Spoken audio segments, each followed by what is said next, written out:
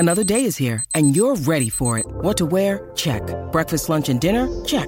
Planning for what's next and how to save for it? That's where Bank of America can help. For your financial to-dos, Bank of America has experts ready to help get you closer to your goals. Get started at one of our local financial centers or 24/7 in our mobile banking app. Find a location near you at bankofamerica.com/talktous. What would you like the power to do? Mobile banking requires downloading the app and is only available for select devices. Message and data rates may apply. Bank of America N.A., member FDIC. Technical difficulties extraordinaire. That doesn't even make sense. But, hey, shout out Zoom for continually dropping and crapping the bed, and Skype for doing the same. But now back to Zoom, so I guess I can't really complain. You know, if I'm using free services, I can't really complain, can I? So, right. Mr. Tony Moon, and in light of everything, through, I don't know, privates, I found you online, and we started talking, and I was watching a video about the 1991 LA riots and the quote-unquote rooftop Koreans, and found your email, sent you an email, and I was like, man, that would be a cool guy to talk to. And you were like, yeah, let's do it. And I was like, oh my God, let's do it. So that's where we are right now, and through some technical difficulties. I'm just blabbering right now. I'm not making any sense. How about you introduce yourself, man? Cool. All right. Well, anyway, hey man, I just want to say thanks for having me on. Of course. My name, you already introduced me. Let's see, I'm an LA resident. I've been here since '77. I grew up here. I spent my whole life in LA. Right now I'm living outside of, the LA, city of LA, in a suburb east of LA. It's called San Gabriel. It's a really small city, so that's where I live. But I'm still, connected to the county. Mm-hmm. So I've lived here it's been over 40 years. So I'm kind of giving away my age too. So, so it's great to be here, man. So I'm glad. Yeah, man, you're good. You're good. You don't need it. I had a guy on episode 80. I forget what it was. It was on July 16th. It was on the 75th anniversary of the first A-bomb testing in Alamogordo, New Mexico, and I got on a former nuclear weapons physicist from Lawrence Livermore. He was 86. He was telling me stories about walking to school. I was 11 on 9/11. I was like, I remember being in math class and hearing about it. And he was like, I was 11 when they announced that the war ended because we dropped atomic bombs. And I was like, you are old. And so you're good, man. You're not as old as him.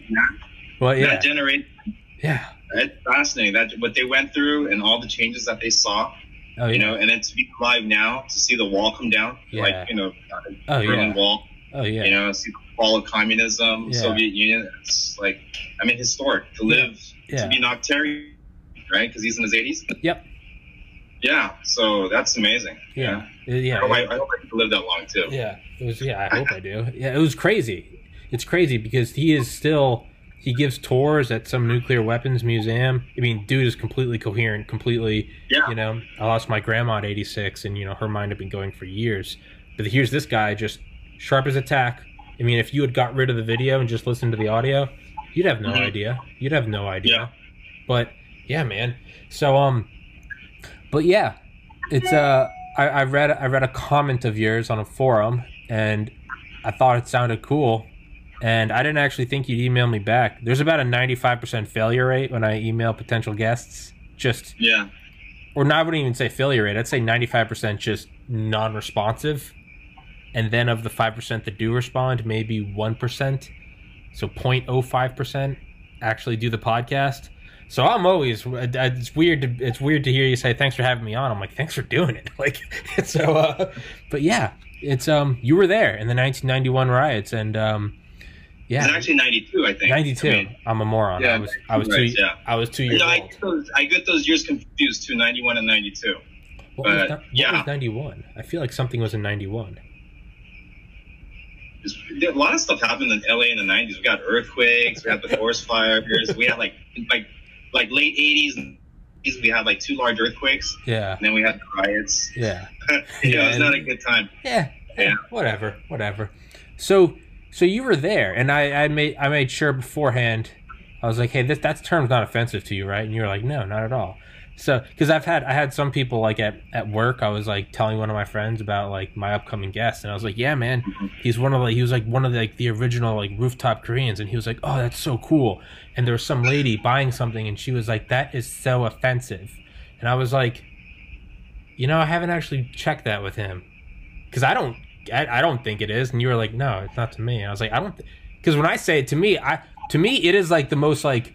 Some of the guys I've had on here that were in like spec ops and stuff, they've used that term before, but it's like admiration and respect. Like one of the guys is like, our sniper was Korean and we call him the Rooftop Korean because he would always be looking over us. So Cool. yeah.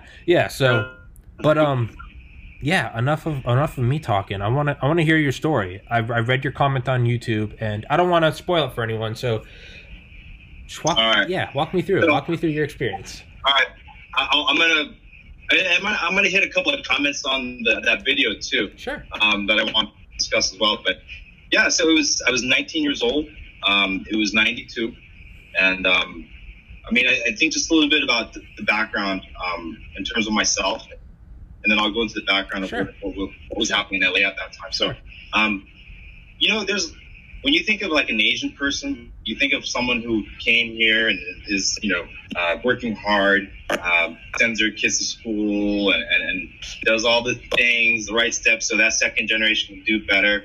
Well, you have those Asian kids, and then you have the other Asian kids, the kids that were like knuckleheads, right? That they got into trouble, that couldn't was just always getting into stuff, right? Sure. And this was like the 80s and 90s.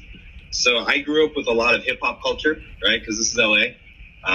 So I was listening to a lot of rap music and stuff. So, a lot of my friends were we were in groups. That's all. I'm just leave it at that. We're in groups. And this is back like 80s, 90s when the movie Colors came out, right? So there's a lot of Crips and Bloods, a lot of like drive-bys. And that was just like the culture. Yeah, exactly. Yeah, gang signs, all that. So I, that's kind of the culture that, that was in LA at that time. Hip hop was coming up. And then, young guys like me, we're listening to a lot of, hip hop, and we kind of grew up in that era. So for us, I think when the riots happened, it blew me away the fact that like you can see social order just break down so quickly, right? Because it happened. I had to go back through the timeline because it's so long ago, and I had to do, and I actually periodically do, searches on YouTube for videos and stuff just to kind of see what it was back then. I did that back in 2011, but yeah, it happened on a Wednesday, and I remember I was at work. I worked in a suburb. Actually, I don't live that far from where I used to work. It's in Alhambra, which is east of downtown LA, and it had the verdict came out on an afternoon, right? So this was Rodney King. Came out with the verdict on Wednesday afternoon, and that's when Florence and Normandy blew up by about 4 in the afternoon. Late afternoon started blowing up. There's people out in the corner, and that's when that trucker Reginald Denny got stopped, right? And then he basically, he got beat. He got beat really bad. Yeah. From there, it just kind of blew up, right? So that was Wednesday, and then Thursday is when it really started picking up steam, right? And they're rioting in areas where basically it's like, what? I lived in Hollywood. We lived over by. When people think of Hollywood, they think of like, man, you lived in Hollywood. Like, no, man, I lived in the working class part of town of Hollywood, right? So if you know a place like Hollywood, like, there's always, misconceptions. But yeah, if you go over, right, and there's, you probably don't remember, but there's a store called Circuit City. And Circuit City was kind of an electronic place, kind of like the Good Guys. Right? I remember it, yeah. Right? Yeah. So basically, this Circuit City was over on Sunset, like not that far from my house, but they were looting that place, and that had nothing to do with Rodney King. And there's actually, I think there's a footage where the guy's holding a big TV, and the reporter's pointing a camera at him. He draws out a revolver, and he points at the camera, lady of the cameraman, right? He drops his TV, and he's running down the parking lot. It's crazy. And this was on this was happening. It was on Thursday because we just started seeing everything on Thursday. So it started on Wednesday, and then from there it blew out south, right? So Koreatown is north, Florence and Normandy, but there's a lot of Korean businesses that were owned south of that, right? So you're talking about like South Central, Compton, and a lot of these business owners didn't have insurance. So when they went up in flames, they pretty much lost everything, right? So it was starting to pick up steam on Wednesday. And Thursday is when it just went full blown. That's where you see basically all the black smoke coming up from the city. And then you see the news, feed in terms of what's going on. And then at the same time, we didn't, like my family, we didn't have any stores in Koreatown. We had a store over on Florence and Alameda, which is east of Florence and Normandy. It's further east. And then we had that store, but we sold that store 2 years ago. So we're done with that. And then a lot of my uncles, they had, independent businesses that didn't require like a shop. So I'm watching all this happen on Thursday. It's happening on TV. You see the fires going, and then my buddy calls, right? And I'm not going to give his name because he's for privacy reasons, but he calls, and his brother has a sound shop over on Hoover in Washington, which is over by the edge of Koreatown, and it's called Sound Expo. And then from there, there was another shop, and then his sister-in-law worked at a beauty salon, and then his brother had a photo shop, and then his other sister-in-law, she had like a makeup type of place. So Thursday, I'm watching all this happen, and then I was at work, and they're telling me at work, like, man, you better go home because you live in like they're starting fires in Hollywood too, and so I was like, okay, so I drive home, and then this is pre-cell phone, so my buddy calls me in the evening and says, hey man, do you see what's going on TV? I was like, yeah, it's happening. And he goes, okay, well, they're gonna probably, my brother's shop because it's in that area. So I was like, okay, all right, I'll see you in the morning then. So he comes to my house. It's like 7:30 in the morning. So he rolls up, and then he has not like rich Asians, right? It's like poor Asians. So he got like an 82, 84 Toyota, Corolla, 4-door, like a beat up gangster car, kind of all burgundy, and had like fancy stuff. So he pulls up, so I hop in, right? And I was 19, and when I was 19, I bought my first shotgun, which is a Remington 870, right? So I took that. And I remember leaving that morning, and my dad, Koreans, the older generation, they served in the military for 4 years. So I was 19, and I'm walking out of the house with a shotgun, and my dad's there, but he doesn't stop me, because he knows where I'm going, right? Yeah.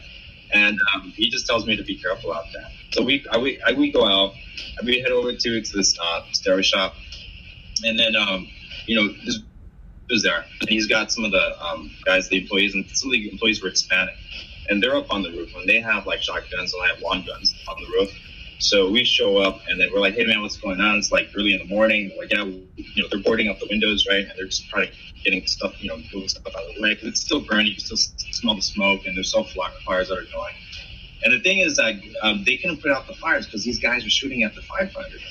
It was crazy, So that was like a first too. It was like they're trying to put out the fires, but they're shooting at the firefighters. So they're moving. They have a pretty high-end sound place for everybody, rappers and stuff would bring whatever. Guys would bring their cars, and they trick out their cars and stuff. So they're moving all the equipment out. And that day, Thursday, actually Friday, all day, we ran patrol. The older guys, like my dad's generation, they were on the rooftops, right? And they were basically protecting, right? But the younger guys, the ones that are like me, that I guess you can have kind of a rougher background. I don't know if he talks about this, but we actually ran patrol on that day.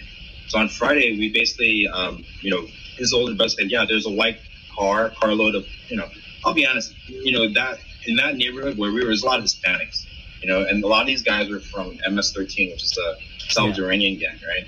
So they were basically cruising around doing drive-bys on. So that morning, there's this white car that went by twice, and it has this carload guys. So, they told us, so we got in our car and we're out there, so it's kind of like, we're hunting these guys down, and, we didn't find them. We went, and we actually went over to a few other places, that, that were, they had their cars out and stuff. And we knew, my buddy, he knew some of the guys there. And then I also went to my other friends. He had a swap meet over on Western. His parents had like this indoor swap meet, but that place was pretty secure because they have those long iron, wrought iron fencing that goes up to about 8 feet, right? And then they had steel roll-up doors, so that was all secure. But it was just that, and then we had to grab lunch, for all the older guys. So we went to the restaurant, and everyone's packed, so everyone has a sidearm, and everyone's picking up food, and it was just it was just a crazy day, And then from there we went back, but we didn't shoot anybody. We didn't get shot at that time. but you can hear gunshots. And then when we heard the gunshots, we'd roll over there, right? And we'd find out, like, who was it? Was it, we're looking for particular cars? Was it this? Was it that? But yeah, and then Saturday is when there was the protest parade. That's when, like, about, I read it was like a whole bunch of us. They said it's like 30,000 Korean Americans came together, and then we started walking from Olympic and Western. It's a boulevard. It's a larger street, and then from there went all the way down to. Well, actually, no, I take that back. It was on Normandy because there's a park there. So from there, we walked all the way to Vermont, and from Vermont, we went up north to Wilshire. So yeah, it was basically that, and it was pretty much over by then because the National Guard came out. They came out by Friday, I think, afternoon. Friday late afternoon, and they came out, and then by Saturday it was safe enough where the Korean radio told everybody, like, hey, we're gonna get together and walk. There's like 30,000 people that showed up. I didn't even know about this. My dad is the one that had to tell me. He's the one that he woke me up in the morning on Saturday when I got back, and he was like, hey man, there's a protest thing that we got to go to. He took me and my brother. My brother at that time, he was like 11. Yeah, my brother was 11. I was 19, so we both went. But yeah, it was surreal. And I was doing some homework on this, and there was a comment one of the YouTubers wrote about the security guard. And there was a video back in 2011 that I found and I showed my wife, and I can't find it now, but it was basically an older security guard guy standing, and this actor just runs up and shoots him in the head. So I don't know if that was pre-riots, before the riots happened, or I don't think it was after, because we would have known about it after, but it must have been before that happened, because there was a lot of tension between the Black community and the Koreans at that time, sometimes part of the Hispanic community, but mainly, it was the gangs that were a problem down there, MS-13. But with the Black community, we had a problem with that because maybe I think it was several months ago, there was a shooting of a 14-year-old. Her name was Latasha Harlan. And you can Google that, but she was shot by a Korean store. She's an older woman, and she basically shot her in the back of the head. All right, she had a handgun under the counter, shot her in the back of the head. But that's what kind of set everything off too, because what they didn't show in the whole video was this 14-year-old girl was a big Black girl, right? She was big, and she took candy bars and stuff, and the Korean older, she's like a grandma, right? She was like, hey, you gotta put that stuff in candy bars. She's like, I didn't steal this and that, and boom, she's wailing on the grandmother, right? Pounded her, right? So after she got pounded, I think the grandmother just kind of lost it. She's already fearful for her life. She pulls out the gun and boom, right? So because of that, when they went to court, the judge gave her 6 months of probation, right? Yeah. Which is okay, right? Yeah, you shot somebody. I don't know. I'm not a judge, right?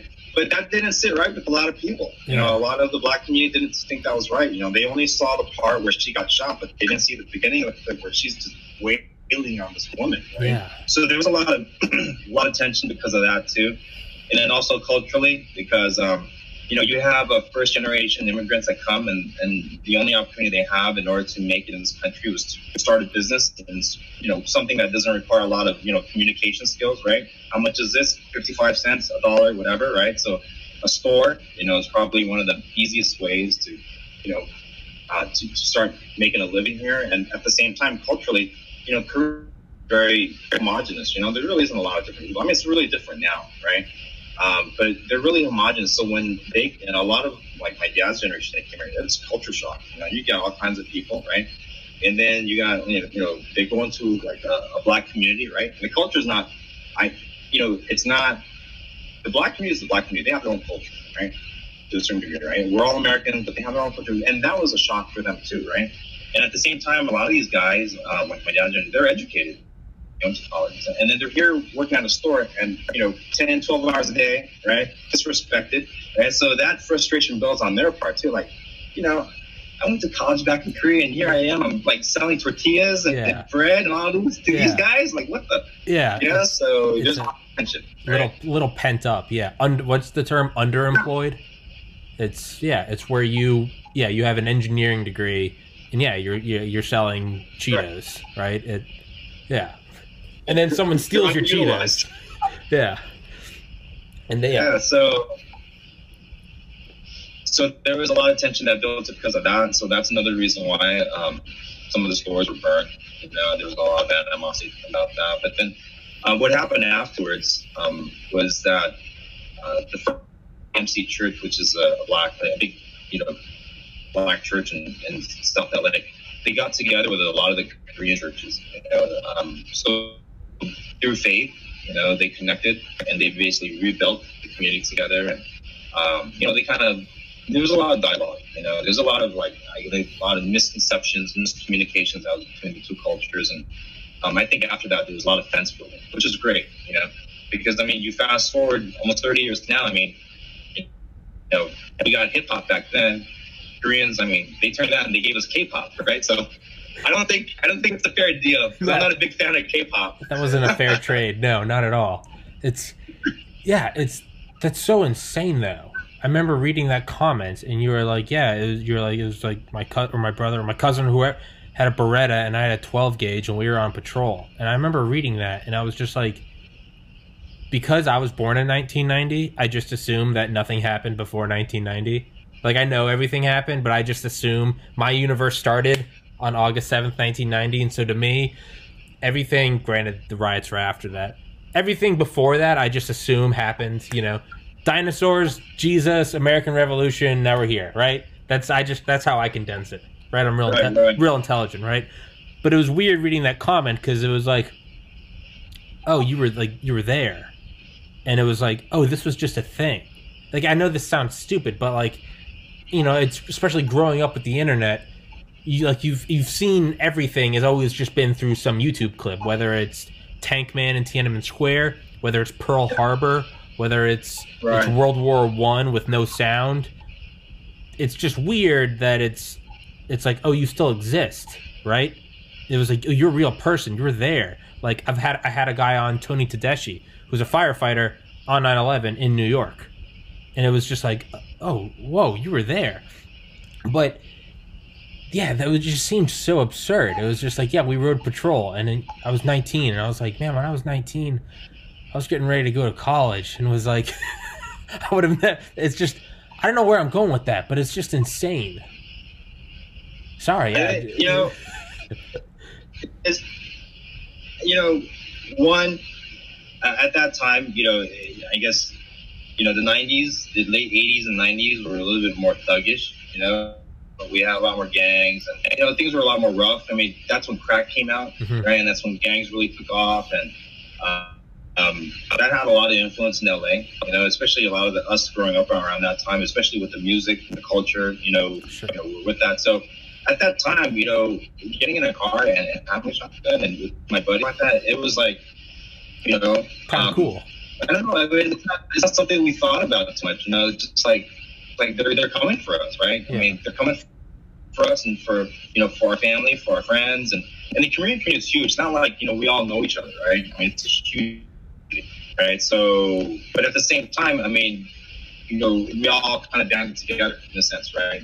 Where we had to protect ourselves, and it caught a lot of people by surprise, right? And then I remember there was an interview, and it was a younger guy, and he made a comment like, I don't know why they're doing this to us. We didn't beat Rodney King, it wasn't us, right? Yeah. It's like, for you, it wasn't us. Yeah. Yeah, to you, it's like don't bring me into this. Like, I get you're mad, but this isn't me. It's like they always, it's like, well, you're white, so your ancestors owned slaves. I actually found out. My dad looked it up. We actually went in and found out in all the public records. My ancestors actually fought for the North in the Civil War. Actually fought for Lincoln against to liberate slaves. So yeah, for me it's exceptionally. I'm like, hold on, So I'm like, I get a pass. Where's my reparations? But it's weird seeing. I gotta tell you something. Yeah. I'm so tired of white guilt. Honestly, I didn't do anything. On, man. I didn't do anything. Yeah. You know what I mean? Yeah. You didn't have slaves. No. If your grandparents way down the line did, you had no say in it, right? I know, it's right? not like you said, you know what, I want to make that, and you're not trying to perpetuate it. No, and I'm not defending it. I'm not defending it either. Not only that, I'm Irish. I'm Irish. I can't. My family. So they were. You were discriminated. Irish You know that? need not. Irish need not apply. Right? It's. Yeah, exactly. Turn of the century, Ellis Island. You guys were discriminated against. You know. Yeah. I mean. Yeah. I'm a history buff. Yeah. I read a lot about history. Yeah. You know. So yeah. I mean. Doesn't fit the narrative. It's not a race thing. You know. No. It's a socio-economic thing. Sure. You know, and it's like who's like me, and nowadays I think. It's who's like me financially, economically, right? So this whole black-white paradigm that they're trying to put on this, it's BS. Yeah. Yeah. We had a black president for 8 years, you know? I mean, honestly, we couldn't figure it out then. Yeah. You know? And then we got a problem now. I mean, seriously, who are these people that have a problem? You know what I mean? I often think, I'm like, where is all of this coming from? And like, not to don the tinfoil hat, but I mean, the more you think about it, if you wanted to destabilize a country, let's just say in a vacuum, you wanted to destabilize a country and you're a foreign nation state, the one thing you would do is you'd get on Reddit or YouTube every day and you would just go post a polarizing comment between the left and the right parties of America. Anything to just put that wedge and just push it farther apart. Because you see it on the news, you see it on YouTube videos, Instagram videos, but I haven't seen it in person. I work with an Italian guy. I have on my friend Aaron all the time, who's black, right? I have gay friends. I have Asian friends. I'm more far right, not far right, but some people say I'm far right. I have friends that are left. I would probably say they're far left. They're probably just moderate left. But we're still best friends. I have my buddy Ernie on this podcast all the time. Ernie was born in Mexico. He worked in the Obama administration. But I have him on just because you know what we talk about? We talk about in college when we used to drink together and play video games. So it's like, you see all of this in the news saying they're at each other's throats. But then I'm like, I haven't seen it. It almost seems like it's like someone's benefiting from this. And I don't think that's a conspiracy. I think that's just rational thought process. I feel like someone's benefiting from all this division. Who's benefiting? I don't know. Is it a foreign nation state? Is it insurance companies? Is it the gun companies? I don't know. But right, it seems a little odd. So I work in an industry that deals with money, right? Mm-hmm. Lending, right? So I do all kinds of lending, loans, right? And the term, you've heard of this, follow the money, right? Mm-hmm. That's adage. You've heard of that? Yeah. It's very true, though. If you follow the money in terms of where that money goes and how things are financed, and what's being done, then it's pretty clear that there's an agenda right now to take this country over towards more of a socialist, Marxist type of environment. They're talking about UBI. Some guy posted about UBI. Like, hey, man, I read the comment. Like, hey, man, your son, your kids, in a socialist state, they can find a dream with some UBI. But, if you take Econ 101, you find out that if you give everybody $1,000, I mean, nobody's $1,000 richer, right? I mean, it makes everything else more expensive. Yeah. Right? Can you not thread these things together? And we've already seen it. We've seen it with early 20s, mid 20s Germany, right, where they had the wheelbarrows full of the Reichsmarks. What was it? 4. When you need mealtime inspiration, it's worth shopping Kroger, where you'll find over 30,000 mouth-watering choices that excite your inner foodie. And no matter what tasty choice you make, you'll enjoy our everyday low prices, plus extra ways to save, like digital coupons worth over $600 each week. You can also save up to $1 off per gallon at the pump with fuel points. More savings and more inspiring flavors make shopping Kroger worth it every time. Kroger, fresh for everyone. Fuel restrictions apply. 3 trillion Reichsmarks per US dollar. What was Zimbabwe in the early 2000s? Didn't they get to 100 trillion per US dollar? You can't, it doesn't, you can't just do that, right? It works for a little bit. There's like a delay, there's like a weird, there's like a delayed effect. But it's... Yeah. And I'm sensitive to that because I'm about German history. I was actually born in Germany. Really? Right. So I was born south of Düsseldorf. Right. Okay. It's a small town. It's kind of an industrial town called Leverkusen. But yeah, I mean, Germany actually went through that. They went through that during the Weimar Republic when they went through hyperinflation. I mean, I don't know how that's going to work in modern days time. I mean, I think now digitally we just added another zero and everything will probably everybody be happy, right? Like, I mean, I don't know how that's going to work, but yeah, I mean, what else is there at this point? Because if you look at what's going on financially in this country too, we have about, I don't know what the debt is now, but it's astronomical. We're never paying this back. 21 trillion, I believe. Like 21 trillion, and there's another like 40 trillion of unfunded liabilities, right? I mean, who cares about these numbers anymore? I mean, does anybody really care? What does it mean? Yeah, what does it mean? It's, yeah, you know, as I've listened to more audiobooks, more about intelligence agencies and asymmetric warfare and like weird things we would do to fight the Soviets, weird ways that the Chinese are attacking us right now. It seems that nothing's off the table. It's not just bullets and bombs. It's all sorts of stuff. I've slowly, I'm kind of building, not actively, but I'm like subconsciously and passively, I've been like developing my own hypothesis that I think the single most effective weapon the United States has ever created is not a stealth bomber. It's not nuclear tipped warheads. What it is debt. Because we're not paying that back.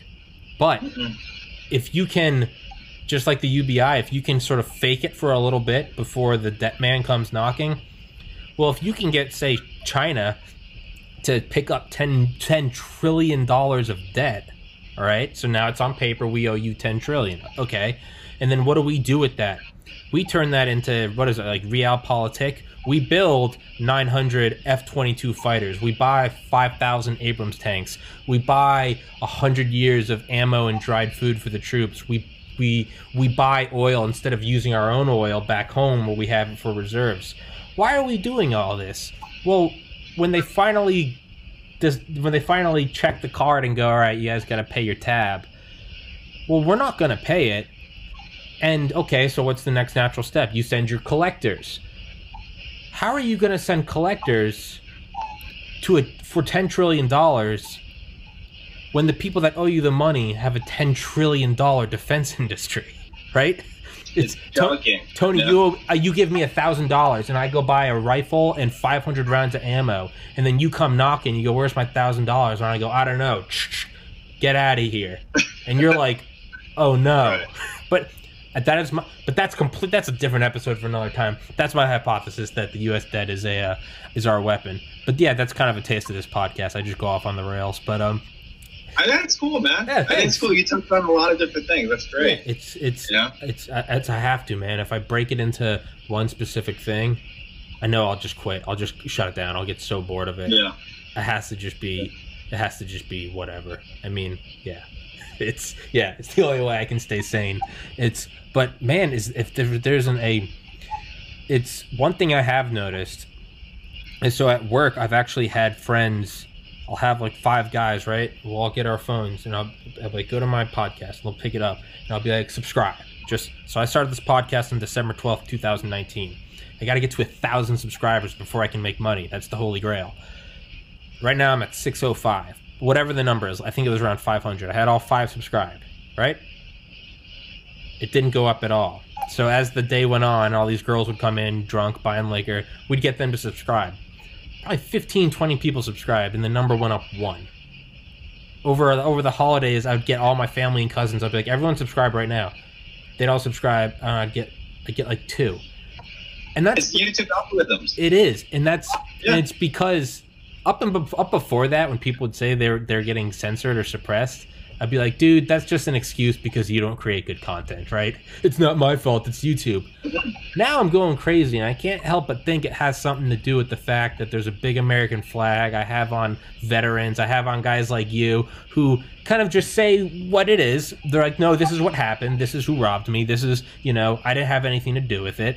But that doesn't fly. That doesn't fly with YouTube. It's right. They're fine. Because you like America. Yeah, it's because I'm right. It's because I'm white. Because you love the country. Yeah, it's sorry, yeah. Right? It's and it's. I had on Brigadier General Robert Spalding, who was in Obama's National Security Council, and he wrote a book called Stealth War. It's about China, and I had him on in August, and he's going to come back on in October.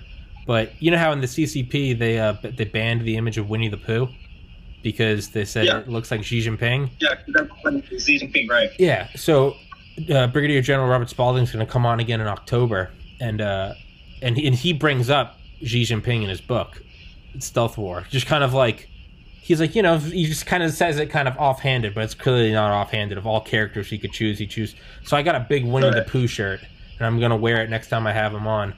But like, it's just little things like that, right? Where you can't do that, right? There really is wrongthink. Like, it's becoming real. That you can't say certain things. You can't call it what it is. You can't, having on... I tried to run an advertisement on one of my videos just to get more people coming. And I remember so I chose like my most viewed video. It was Dale Comstock, Delta Force. And he was talking about one of the operations he was on. And after like 48 hours, I got a response from like Google Ads, and they said I couldn't run it because it promoted violence and white supremacy. And I was like, what part of it? That's BS. I was like, what part of it? Because a lot of it we just talked about his Actually, Dale was born in Germany, and we talked about that. And you should get it filtered. What? Get it filtered and make yourself look Asian or something. Right, I know, right? I should. Like camera filters. I just need to get a black friend, and I'll say everything off camera. Yeah, exactly. I'll say everything off camera and just get him to repeat it. They won't dare censor him, right? But Dale talked about at one point. I was like, Dale, what was your first confirmed kill like? And he told me, it's like, oh yeah, no, I remember I engaged, pulled up, fire. It's like, it wasn't much. It was the adrenaline of the moment. It just kind of went on. YouTube cited that part of saying that was promoting violent content and white supremacy, because Dale, on a Delta Force operation in Acid Gambit in '89, shot someone, a combatant. I don't know how to play this game. Because part of the agenda is to demasculinize. That is 100%. That is 100% part of it. So that's part of the agenda. So you can have a video of, I don't know who this one rapper is, but it's This Is America. He had I still see the image where he had a guy in a bag and he shoots him. That's okay, right? Childish Gambino. But someone talking about only narrating it is not okay. Childish Gambino. Right? So the visual is okay, but narrating, it's just really... you can't do that, right? You can't... Do you remember when Trump retweeted that? That GIF like 2 years ago? And it was just some stupid... It's Trump golfing. And then someone superimposed when Hillary was walking up the stairs to Air Force One, and she tripped and fell in. Yeah. Whatever. I mean, I'm not. I've voted on both sides of the aisle. I don't have any agenda. It was a stupid. Yeah, it was a stupid. It was just a stupid little gif, right? It's something. It was like fourth grade humor. Ha ha. She got hit with the golf ball. Ha ha ha. Twitter flagged Trump for promoting violence because he retweeted that. Meanwhile, that comedian, who was that girl that tweeted that picture of her, and she had a rubber... Right. She had the head of Trump. Holding the decapitated head of Trump? But that's okay. That's okay. Right? And the thing is I agree, though. I do think that's okay. I think it's extremely offensive, but I think it's the First Amendment. So, Childish Gambino song, shooting the guy in the head, that woman holding Trump's rubber head, distasteful? Right. Sure. Gross? Sure. Violent? Sure. Offensive to me? Sure. I think that's still free speech. So I think that is okay. But let me be okay too, right? Let me tell my thing, and Dale shooting somebody in the head on a military mission. Well, I think the move right now is to have Facebook and Twitter investigated by the FTC, right? Because if they're just content providers, right, without policing their content, they're no longer arbitrary, right? They're actually, they can't be considered, what do you call that? I guess non-biased. Platform versus publisher? Right. Isn't that right? So there's a whole, that whole line that they're crossing now. So, and I see it too. I mean, I'm not a big fan of Alex Jones I think he's really off the wall. He's funny. He's funny, but I'm with you. He's funny. I mean, he's not my news source. Right. He's not. But I mean, you need to give a guy like that, a pedestal. You got to give all these guys like a time, to talk, right? Because it's a republic. We have free speech, right? And I don't know what it is with people. I mean, I grew up with sticks and stones. Yeah, break my bones, but words can never hurt me. Yeah. Yeah. What happened to that? So, it's basically George Orwell's trying to control speech, right? I mean, they're trying to control what you can say and how you can say certain things, right? And I mean, we need more people to just say, that's not cool. I'm not with that program, right? Yeah. And I get to say what I want to say outside of being a threat, saying fire, in front of lobby, sure. right? No, but I should be able to express my opinion. So if this guy is, he's a jerk, I should be able to say, I don't like this guy. He's a jerk. Why do I have to be nice to him, right? Yeah. You have to give people like that. It's Ed Snowden said it on. He did a second Joe Rogan interview. He did one last year in 2019, and he did one 2 days ago. And Ed Snowden, like him or not, he's very well spoken. He has a great book called Permanent Record. But I just watched one little 10-second clip yesterday, and he was talking on Rogan, and he was saying you can't. He's like, let's just use an example: censoring Nazis. And he goes, no, I don't mean a white suburban guy voting for Trump. That's not a Nazi. Just because you don't like someone doesn't make them a Nazi. He goes, real life, goose stepping, shaved head, hate anyone but white people Nazis. He goes, those people exist. They're despicable, but they exist. He goes, when you kick them off your platform, Facebook, Instagram, Twitter, Reddit, they don't go away.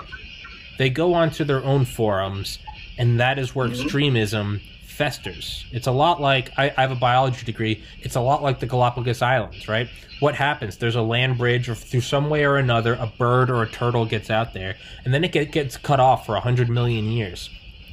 It bubbles into its own evolutionary branch that looks nothing like anything else because it's cut off from the rest of the world. The rest of the world's evolving and everything's intermingling and breeding, but then you have one thing on this secluded island, and they just evolved so they could crack nuts and get the protein out of the nut, unlike any other animal in the world, because they were secluded. So when you ban these things from the internet, despicable. I mean, it is. The Nazis they're horrific. No one's doubting that. But if you ban that, they're not going away. If anything, you have now made them martyrs in their own eyes. You've now given them a chip on their shoulder. So instead of them not getting followers be how it should be, they go out there and they're just spewing hateful stuff. Everyone goes, man, I don't want to be around you. You're terrible. You're 1,000 years in the Stone Age. Leave them alone. They'll die off on their own. But when you kick them off and they go into a metaphorical, their mom's basement, right, or their own clubhouse, that's where it festers. And then what happens?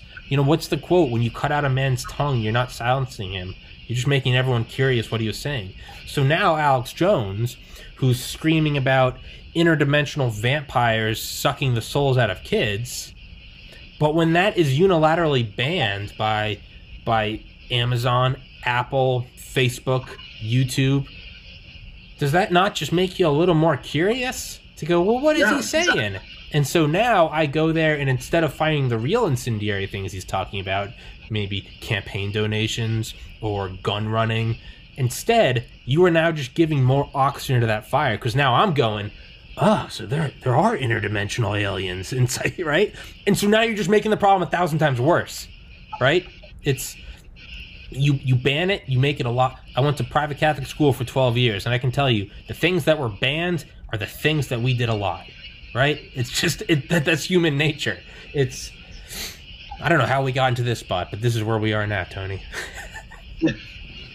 Yeah, so I think there's a push to move the country more towards like a socialistic, Marxist type of, I don't want to say government, but more of a system, right? And you can see that. I mean,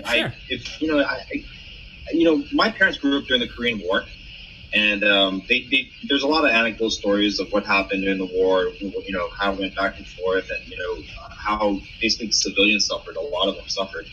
And just some of the propaganda that was used, on just, regular civilians in terms of trying to get them to come up to the north, right, to be part of the communist North Korea. Mm-hmm. So a lot of the things that I'm hearing now is very similar, I mean, they're looking for like BLM, right? And they're looking for, they're not I mean, anybody who does any sort of, superficial homework could find out they're not really about Black Lives Matter. They're not about that. They're quote trained Marxists. Yeah, Antifa is not anti-fascist. Those guys are the fascists. Those are the modern day cultures. They are. I mean, it's really it's appalling to see that, because I don't know if they realize that. They're just like a mindless gaggle of like these.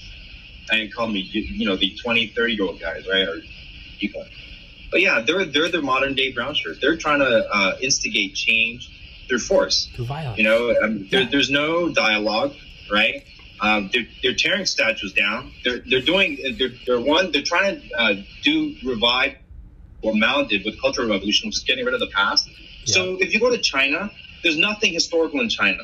You know what they do? They tear down the historical stuff and they'll build it like new and say, this is the historical thing that we built. Yeah. If you want to see Chinese culture, you have to go to Taiwan. My wife is Taiwanese. So if you want to see Chinese history, Chinese culture, you go to China, Taiwan. And you could see if China was democratic, right, and they became a republic rule, right, then they would emulate what Taiwan has right now, which is, they're getting up there, right? In terms of the PPE equipment and how they handle the virus and, what they're doing right now to counterbalance China's influence in South China Sea, so there's a lot of that going on. But yeah, if you want to see historical China, that's Taiwan. If you want to see something that's, an aberration, that's the Chinese Communist Party, right? They basically totally screwed up like all the places in China that should have been done, and preserved, right? Historical sites and whatnot. It's all basically, and a lot of it was a lot of these local guys, local government officials. When you have a system where you got to lie to move up, right? You got to constantly lie to your yeah, everything's cool, and you're moving up. And it's like, there's really nothing concrete, right? Yeah. And the only thing that's kept that economy going was because they've been expanding, and we've been financing that, sending all of our manufacturing stuff over there, right? So 40,000. That's why they're able to literally paper over all that mistake. But then now with what's going on there now with the floods, and how they got the virus, and just I think my feeling is that the Chinese people themselves, they're not happy. No, not at all. They see what's going on, and I think there's going to be some sort of a groundswell that's going to build, where you'll have maybe perhaps fractionalization within China. If you look at Chinese history, they've always been like that. They come together, warring states, right? And they all fractionalize into little faction warlords, right? Yeah. So who knows? Well, one thing the Chinese Communist Party always goes back to is a period in China called the Warring States, and that's where a lot of their current doctrine is based off of, is the Warring States period. And that's what Brigadier General Robert Spalding writes about. That's also what I think former Deputy of Defense under Reagan, Michael Pillsbury, in his book 100-Year Marathon, also writes about. All their stuff is based off. That is their doctrine. And it's the constantly lying, to me, is that just sounds like Chernobyl. Just everything's fine. I asked him, everything's fine. I asked him, everything's fine. I asked him, eyeballs are falling out because radiation poisoning. He's not a patriot. Just shut up. And it's just ignore it all. And then 15,000 Roentgen. I was in elementary school when Chernobyl happened. Oh, yeah? I was in 6th grade. Were you in Germany? 5th, 6th grade. Were you in Germany? Yeah. And there was a time when AIDS came out. Like, what? It was like the 80s were kind of weird, Yeah. We had like a nuclear plant meltdown. We had like this new disease that was developing. It was just... That's true. Maybe that's good to look at, is to keep it in perspective, right? Think of like 80s, Chernobyl, AIDS. We have Russia and America going at it with 70,000 nuclear-tipped warheads pointing at each other. Yeah. Reagan announcing the Strategic Defense Initiative, lasers in space, and we got through it. So that gives me hope that we'll get through the 2020s. Well, from what I've read, is because the leadership in the Soviet Union, especially Gorbachev, he knew what was happening. He knew it was coming, and then Yeltsin too. And then Yeltsin came after. They saw the writing on the wall. Oh yeah. But we screwed them, right? Because you talk to anybody from Eastern Europe, they'll tell you the Soviets, they needed help. Yeah. And they reached out to the Americans hey, listen, we're gonna implode, so we need to get some capitalistic ideas and stuff. But we screwed them in a way, right? I mean, American companies went there and we kind of took advantage of the situation. And then what ended up happening is like the same guys that were running the that's East German, but the KGB, you know, they actually became the industrialists, right? Yeah, the oligarchs. Yeah, that's one thing. Yeah, they became the oligarchs. That's one thing we did in the late 80s is we actually made sure that all bank loans would get denied to anything that was going over there, because we just said kill them at the currency source. No new lifeblood, no new oxygen. Just let them suffocate. One thing we did was we found out that they were we found out that they were stealing schematics from a Canadian defense industry, which was like American subsidized. Fancy way of saying we found out they were stealing like American defense secrets. Nothing new. And instead of slapping him on the hand, what the CIA did was they said let it keep going. But what the CIA did was now it gets all sexy. The CIA went in and they placed their own. And this is in a book called Dead Hand. We went in and we put our agents in there, and we sabotaged the things getting stolen, so that they would work for a little bit, just enough that you'd go, okay, it works, and then leave. Right. Things like oil refineries, things like stuff that would run train routes into schedules, just enough that they would leave it, and then there'd be some Arctic oil station, and everything would spin out of control and explode. But the entire thing, it wasn't to kill people, it was to just kill their economy. And the largest, before the Halifax explosion of the early 1900s, the largest non-nuclear explosion ever seen from space was from one of these oil refinery plants that blew up from something we sabotaged that they were stealing, because we were like, let them have it. To the point where Reagan was actually notified. There's a flash from space, we think it's a nuclear thermal pulse, and they had to bring Reagan in and kind of read him in. They're like, no, we're just being super sneaky. But yeah, no, you're right. I mean, but it's, on that note, nothing is off the table, from blowing up oil refineries too.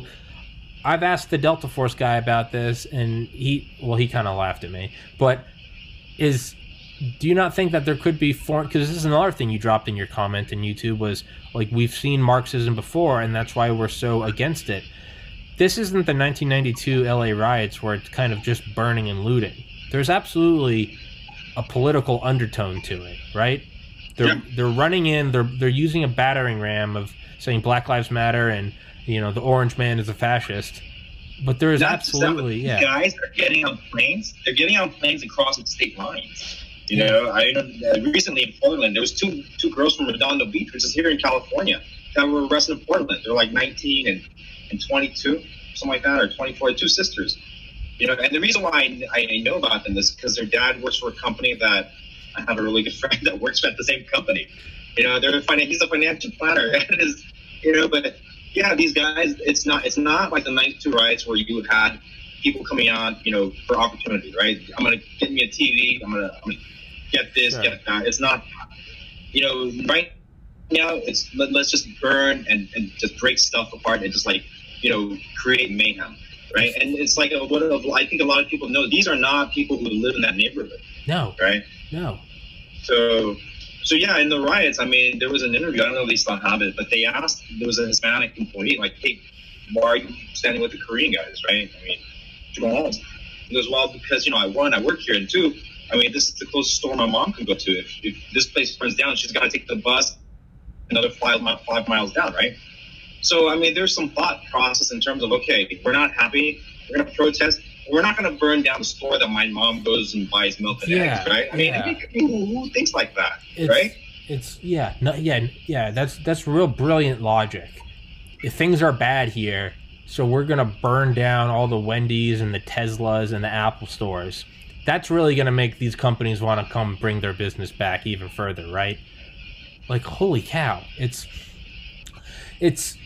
well, and that's why a lot of the stuff that's happening, these aren't, in my opinion, these aren't locals that are. No, they're not. It's proven that they're not. Yeah, they're out of the area. Wasn't it? Right? Was it May or June? Because I lived in Atlanta for 15 years, and I remember a lot of my friends were posting videos from like their balconies of like people riding and stuff. And one of them, it was the most like beautiful red pill. She was like posting a video, and she was like we stand with you.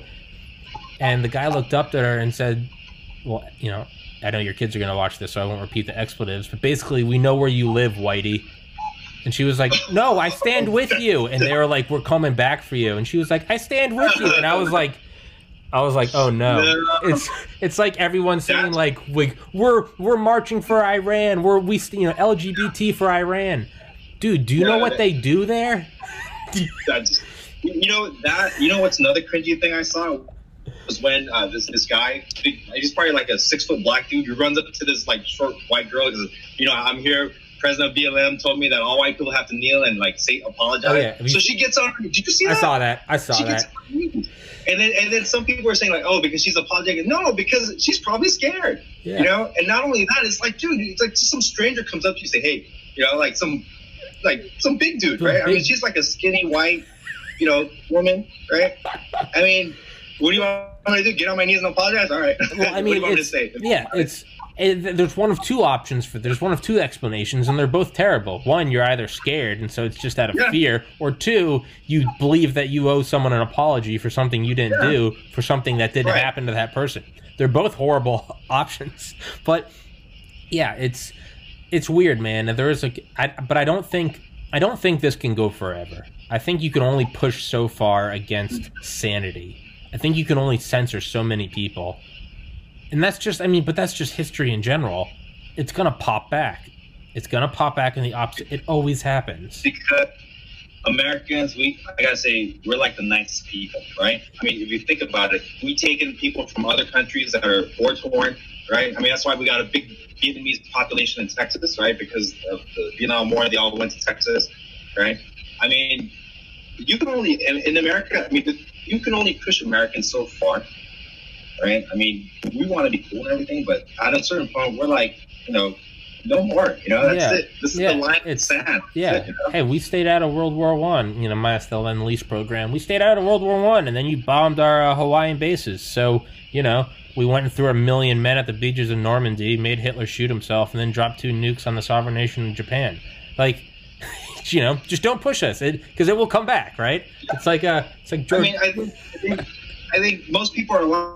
And I mean, you can see the Korean, Korean people during the '92 riots were like that too. I mean, these are spectacled-looking gentlemen. They look harmless, whatever, but they're up there with, and it's not like they're trying to be hard or anything or trying to flex. It's just the thing that needed. It's just the thing that needed to be done. Yeah, it's just when the time called, they stepped up. It was. So one thing I did is I went on the subreddit. Do you use Reddit? Are you familiar with Reddit? Yeah. Yeah. I went to the subreddit Roof Koreans, and there's a 10,000 person subreddit about Roof Koreans, and wow. Yeah. So I asked them to post some questions. I actually got some questions that they want me to ask you. Would you be so kind to answer them? There's nothing bad or anything. No. You're good with it? All right. And yeah, I know. Yeah, so some person said I have several, so I'll just do it in parts. So the first person, Furioso86, shout out Furioso86. As a Korean American during the tumultuous time, what was their personal experience with sentiment towards the Korean community? Because LA being generally very multicultural and Koreatown being in the center of the city, it must have been a mixed bag of both good and bad. So what was their experience? Yeah. What was their personal experience with sentiments towards the Korean community? That's a good question. I think it depends on which generation you ask, right? So at that time, I was 19, right? So I was, I'm first generation Korean here. I came here when I was 6, right? So raised here, right? And then my parents, they're much older, right? And then my brother was born here, right? So it depends who you ask that question to, right? So before the riots, like in my world, I mean, I was good. I mean, I didn't have any problems with any sort of, race. I mean, I grew up in Hollywood, and we had a multicultural, neighborhood. I had, Salvadoranians, Mexicans, we had Armenians, we had blacks, Peruvian blacks, we had Jamaican black, we had Samoans, Koreans, Chinese, Filipinos, got a spackle of Vietnamese. I mean, it was just a whole bunch of different people, right? So, culturally speaking, I felt American, right? I mean, I grew up in the 80s. I watched MTV, Yeah. Did all the stuff that I guess, you do as a kid growing up, Sure. in the 90s. But I was more on the more colorful side. It's probably the best way I could put it. Sure. So I got into a lot of trouble, right? So from my point of view, I think there wasn't a problem. So when that happened, and then the shop started burning, that's when it really, it felt real, because I knew there was always some undertone between the Black and the Asian community, especially with my dad's generation. And you can see it in movies like Spike Lee had a movie called it's not Fight Power. There was a Spike Lee movie that came out. It was an old movie, but in it he had like a Korean market store owner, and in the movie I forgot. I think it's Fight Power. I think it's that. I got to look it up, but it was basically a movie, and it was in a Black neighborhood, the Korean store, and this is before the riots, right? Yeah. So something happens, and I think they went off. And then he's like holding a broom, and he's like, swinging at these guys, like, you're black, I'm black too, Yeah. So, and then the guy has a thick accent, right? So, he just came from wherever, like maybe a few years ago, right? Yeah. But I think it depends who you ask. But for me, after that happened, I looked at hip hop a little differently too, because I grew up with NWA, Ice Cube, right? And then Ice Cube had a song, right? That depicted Asians, like Koreans, in a negative manner. And after that, I was like, I'm done with Ice Cube. I'm not listening to him anymore, right? Yeah. But growing up, it was just like, okay, we had this, I saw it more as a friction between the older generation, like my dad and them, right? I mean, we kind of understood like the culture better, right? But at the same time, it didn't sit right with us, with what happened, right? But in the end, I think just like it smoothed over, so like anything else, given enough time, things kind of smooth over a little bit, and then as one generation gets older, they kind of learn, to be a little different. And then, we're kind of helping with that transition too, because they're seeing us grow, and I have kids now, right? And they're seeing them, and, it's like I guess you can say any immigrant story of any group that you have in America, right? Whether it's the Italians, the Irish, Koreans, Chinese, or whoever. The first generation that comes, there's always a struggle, right? Trying to fit in, trying to assimilate, right? And then in that struggle, I don't know about other families, but I know in our family, there's a lot of friction, because there's a cultural clash between me and then our parents' generation, right? We're trying to be American, they're trying to retain the old ways of being Korean, so it's not anything new, but it's just a little different dynamic, because it's modern now, right? Versus like you read about the Irish at the turn of the century, this is more more modern. I think the veins are still similar in terms of struggles and the hurdles that every immigration group goes through. And then, once they kind of become more Americanized, that's when you see like the kids change, right? And then the kids, they do different things, right? Become cops, right? Firefighters, go into politics, business, whatever, and that's where they become more Americanized. But that transition needs to happen. And there's always, I've seen in my, my readings of the past, there's always a friction, some point that they go through it before they become, I guess you can say, more assimilated, more Americanized, right? They kind of, fit in with the culture. So yeah, I hope that answers that question. Yeah, I think it does. No, there's always like there's always a growing period. I mean, I moved around a lot as a kid. I was in like a different school every like 4 years, and that sucked. But yeah, I could point to that. Yeah, I think that's probably why I can talk to anyone for like podcasts now. It's because I just got used to it, where I was like, it didn't matter if it was New Hampshire, Arkansas, Maryland, Maine, Georgia. I was just like, there's just going to be this like grace period, and I just started to accept it. And so I vividly remember in like multiple different states over different years, I have like multiple memories of like the first recess or the first wherever high school lunch, where it's just like, I'm the new guy here, and it's just like, suck it up. Like, it's going to suck, so just start talking to people and get it over with sooner than later. And then sure enough, there's going to be some other new kid, and it's all going to be pointed at him, and then whatever. It's, it was nothing against me. It was just, that's just what it was. It was just, it's, and I think it probably takes place on a much bigger scale with entire cultures, right? First generation immigrant, second generation clash with their own parents. But it's like, it drops. It's almost like a drop of dye landing in water. At first it's like, boom, and then it starts to just mushroom out, and then it all disperses into a homogeneous, I don't know why I felt the need to comment on your answer, but yeah. Next part of that from the same guy. Knowing that Koreatown and Korean-owned businesses were disproportionate. I really gotta go to the bathroom, Tony. Can you fill the air for like 30 seconds? Just. Don't use the headset. Okay. All right. Well, everybody, stay tuned for 30 seconds.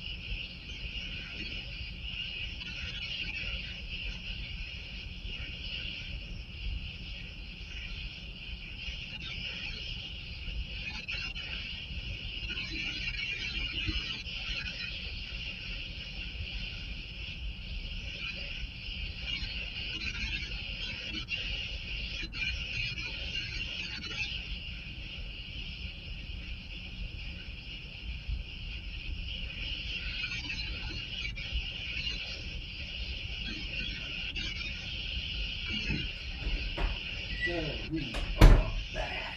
I don't know if Tony's back. Nope, just me. Thank you for your patience, everybody. I had to use the bathroom. I hope one day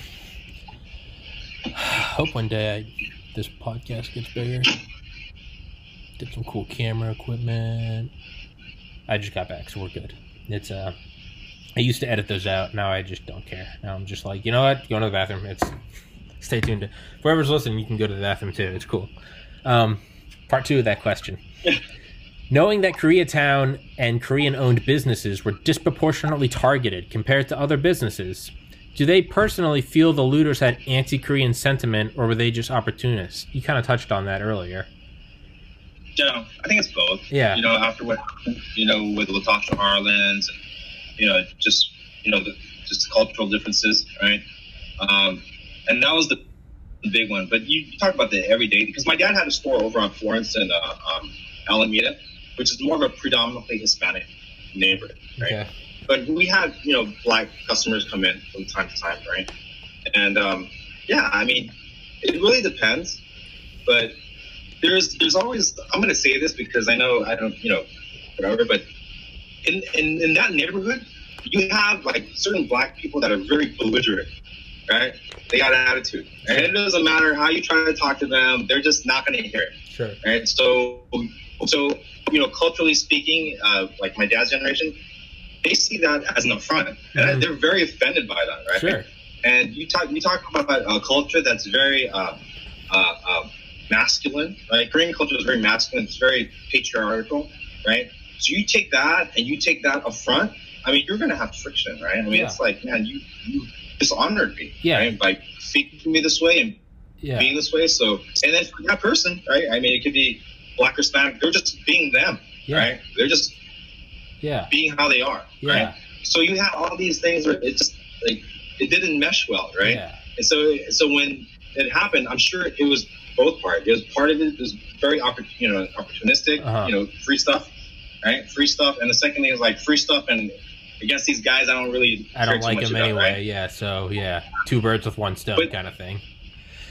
But there's bright spots that I don't think the news covered. Where there was one article I read, there was a Korean store owner. It was a family that would they're really close in terms of the community. So they would have like monthly barbecue, right, with the community. Stores like that didn't get affected, right? Because they tied themselves in with the community, right? And they knew who the people were. And so if a knucklehead came in, right, they knew who his parents were, right? I know who your mom is. I know who your grandma is. I know who your uncle is, right? He'll get you straight. He'll set you straight. He's going to kick you, Without that connection, right, it's like, you don't have that tie. So it no longer becomes like, it's not our store. It's the store, right? It's the Korean store, right? It's not our Korean store, these Korean guys, It's those Korean guys, that Korean store, right? So because of that, I mean, I mean, that family that had that store, I mean, they were untouched. The black community came together for them in that neighborhood, right? And basically protect the store, make sure nothing happened. But the news doesn't cover stuff like that. No. Because it's just... Well, that doesn't make money. That doesn't make money, yeah. It's no one wants to... Yeah, I've always thought about that, man. What if there was just a positive news network? What if there's just PNN? And they were just like, today we made headway against a new anti-cancer therapy. And, here, 10,000 people got drinking water. But no one, it doesn't lead. It's always got to be shootings and rapes. And it's like, man, what if it's just... Like they said... If it bleeds, it leads. Yeah, like right. They say. Right. If it's peace, no one cares. That doesn't even rhyme. See, there's no good rhyme. It's yeah. This person asked a lot of questions. Part 3. What guns did they use to take up arms, and were they legally owned at the time? Were they afraid of police reprisals? So you talked about that. It was there's a Beretta, a 12 gauge. Why? What? Police, excuse me, I'm having a stroke. Police reprisals? What about? Yeah, that's a good question. But honestly, at that time, like it didn't matter. There were guys like I wrote. There was on people can Google me and Google the past, but on Western and Noy Night, which is like near the west side of Koreatown, there's a gun store that's there in the plaza. And I know that gun store because my one of my friends' family, they lived like a block away. They lived a block away, and we used to go to that plaza to go eat and go hang out. There used to be a Korean gun store there, but that gun store basically gave out arms and shells. So you get it like a revolver or a handgun with a shell, and you'd be like, "Hey man, here you go. Bring it back, pay me when it's all said and done, and then we'll settle up, right?" So yeah, I'm sure a lot of these guns they weren't legally registered. There's no background check, right? It's just out there. And the types of guns that were out there, let's see, a lot of long rifles, right? A lot of hunting type of guns. I saw a Tech 9 out there. That's like I don't know if it was full auto, but I saw Tech 9. A lot of shotguns, a lot of Remingtons, right? And then this is the 90s, so it wasn't Glock, it was Berettas. Yeah. A lot of Berettas. Yeah. A movie, Lethal Weapon, remember? Yeah. Old movie with Danny Glover and what's his name? I see his face. Lethal Weapon. You know what that's Mel Gibson. Yeah, that's Mel Gibson, right? Yeah. Danny Glover, Lethal Weapon. Yeah, 9mm Beretta, right? Yeah. It's a 9mm Beretta FS. Yeah. So that. Yeah. So those guns, a lot of 9s. But yeah, it wasn't like anyone brought out like a 50 cal or anything like that. That's what you need. That's what you need, man. That's got me thinking now. I'm like, man. Just seeing this now, COVID and all the riots, I'm like, man, if this podcast ever makes money, I'm going to make sure I have like an up-armored Humvee with like a 50 cal mounted on top, just in case. Because I've always thought about that. Like, man, you have a 50 cal, you could shoot through two stores. You don't need to do that, bro. Just go on the rooftop. Yeah, rooftop. I'm gonna come out there. Just be Rooftop American, man. Rooftop American. I'm gonna come out there, man. I'm gonna be part of you guys. So I'm gonna be like, I'm here. Rooftop American. Have you heard of Johnny Kim? He's like the all-American, I believe he's Korean. He was a Navy SEAL. He did 100 combat missions as a Navy SEAL. Wasn't satisfied with that, so he went to Harvard Medical School, got his MD. Wasn't satisfied with that, and now he just got into the American astronaut program. So he's the Navy SEAL astronaut, Harvard doctor. And he's awesome. But I watched a podcast with him, and I think it was Roof Koreans. I saw the joke, and it was like, he's Korean. If he goes into space, if he becomes part of like Space Force, he will have the ultimate rooftop. He will be the ultimate rooftop Korean. He will have the ultimate high ground, space-based orbital weapon. He will be Space Korean, the ultimate rooftop. If he has a kinetic bombardment, not even just any kinetic bombardment weapon. The ultimate high ground, the ultimate rooftop Korean. It's over. The game's over. From the space station, right? Yeah, exactly. From the space station. Get on top of the space station. You are the rooftop. You are the rooftop of the world. I thought that was funny. That guy would have been the guy that my parents would have been like, why can't you be more like John Kim, right? Well, why are you doing what you're doing? Why can't you be more like him? Look at him. Yeah, I know. Like, why can't you do that? I went to the University of Georgia and graduated in 2013, but my Korean friend there, Sung Yup Baik, Beck. He doesn't care. He's a physician now. He's a pharmacist, and he has a PharmD in it. University. I was actually in Georgia for a summer. I was visiting friends over in Emory. Oh, so I was Cobb County. Yeah. I went to high school in Atlanta, and I went to the University of Georgia. I love Georgia, man. People are so friendly there. I got on is it the MARTA? Yeah. MARTA, yeah. Yeah, I got on the MARTA, man, and it was so weird because when you get on the bus in LA, you just go find your seat and sit down. But I got on the MARTA and I was shocked because it was in the morning. Everyone's saying hi, good morning. It's a party. It's crazy. It's like they all, but I didn't know them. It's crazy. Yeah, dude, I lived there from 2001 till 2016. Well, UGA's in Athens, but yeah, man, I never had maybe it was just luck. I never had a problem, not once, not ever. It's fun. It's crazy. There's definitely a lot of shootings, but like I always remember MARTA is like we would get high school. We would get we'd put vodka in water bottles and go to a Braves game. I always remember the best part of the night was going home on MARTA because it was just crazy. It was just crazy. It was always just like it was insane. It was like a big party. There was no fear of ever getting shot. Maybe we were just young and drunk. I don't know. Maybe there was a real danger of getting shot and I just don't remember it. I liked it. I still have a special place in my heart for Georgia. But my friend Sung Yup, I can't even SEUNJYHUP. He went to UGA with me, and his parents were first generation, I think, from Korea, and they owned a laundromat, and he's a doctor. And I remember he always used to say to me, he'd be like, dude, you don't understand. He's like, I don't have a choice. I have to be a doctor.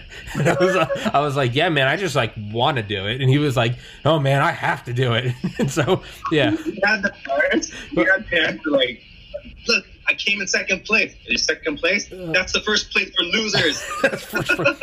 that's the first. Like, you didn't achieve enough. You didn't get it. But that's.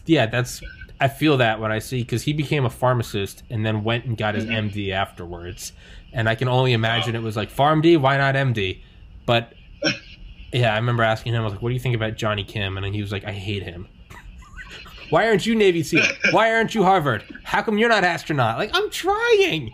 Yeah. I used to have, when I lived in Hollywood, in elementary school, I used to have this Korean neighbor, family friend. They had 2 daughters. And one of the girls was about my age. And it was always all I heard. Why can't you be more like her? She's getting an A. You got a B. Why? She's in this class. Why are you in that class? It was just. And I think because for us, Korean, a lot of Korean, education is really important. And when we came here, I was I kind of screwed up because I was in a highly gifted program when I was a kid, and then I rebelled. And then I had some stuff happen. My mom passed away, and then I just had a really a lot of friction with my dad. So that was when I was like 14. So when I was like 19, at that point, I mean, my dad kind of considered me a man, and we didn't really, we didn't really connect a lot. I mean, I think a lot of sons and fathers, I see that.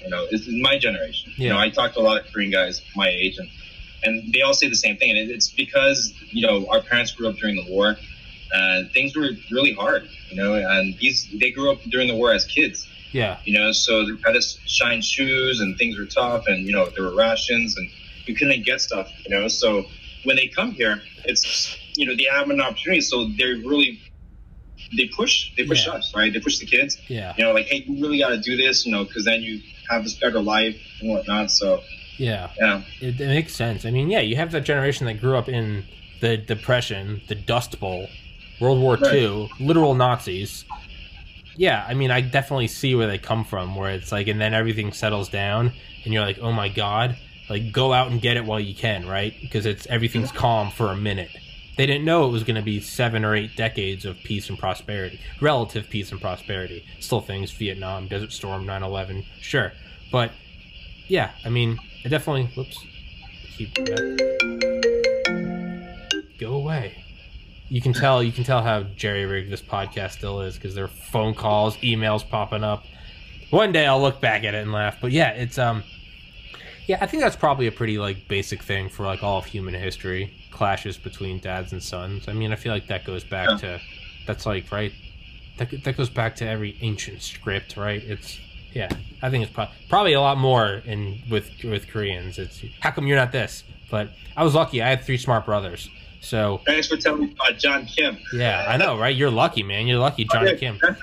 Yeah. What's that? I said you're lucky. Johnny Kim I think he's definitely after your generation, but maybe he's mine. I think he's in his like mid-30s. Yeah, you're lucky. You're skirted. He's after. Yeah, you're lucky. I'm glad he's not in the same generation. That's what I'm saying, man. Because my parents were perfect. Yeah, why aren't you Johnny Kim?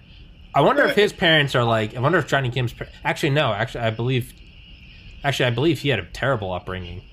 I remember hearing him talk on a podcast. I think his dad tried to kill him and his mom, or something. It was like an alcoholic and pulled a gun on him, and they left. It just that generation, our fathers, that like our parents' generation, they went through some stuff, because one, they went through the war, and then my parents, they immigrated to Germany, right? Because there was an agreement between Germany and South Korea to bring labor over there, nurses. So it's like kind of a vocational program that Germany had. Oh, back then it was called West Germany, right? So West Germany provided this. So a lot of the Korean young, 20-year-olds that went there, to get, to go into trade, to work, send money back home. It's almost like a lot of Filipinos, they do that. They work and they send money back home. It's like a very, traditional normal thing, right? So, they go through that, and then, they have to learn a different language. And then if they come here, it's a whole different, dynamic. In Germany, everybody looks, everyone's white German, right? I mean, now it's different. I think Berlin has like the largest Turkish population. Well, yeah. Well, now outside Istanbul. Yeah, now it's Germanistan. But yeah, it's because there's a lot of people from there. I mean that's another very like just homogenous culture where just everyone's white. So as Koreans that live there, like okay, like everyone's the same, so we're here, So, but then you come to America, especially in LA, you're like, wow, you got everybody and anybody here. Yeah, my ex-girlfriend in college, her dad was German and from Germany. This dude was like 6'4", blonde hair, blue eyes. He's like, you definitely can tell that there was like a eugenics program like 80 years ago. Because you're like that's it's like startling. You're like wow. Yeah. You're like wow. You are like the Ubermenschen. You're like I mean, probably props to you. I wish I looked like that, but it's you're like oh wow, it's very apparent. But yeah, I was gonna say setting you up. He was whoever's listening to this is probably banging their head. They're like, just answer the questions. But whatever. I don't care. It's my podcast. All right, fine. I'll answer the questions. Fine, Tony. Did their post-Korean War history and upbringing, and in quotations, an anti-invader culture, a historical Japanese occupation from Korea, did their post-Korean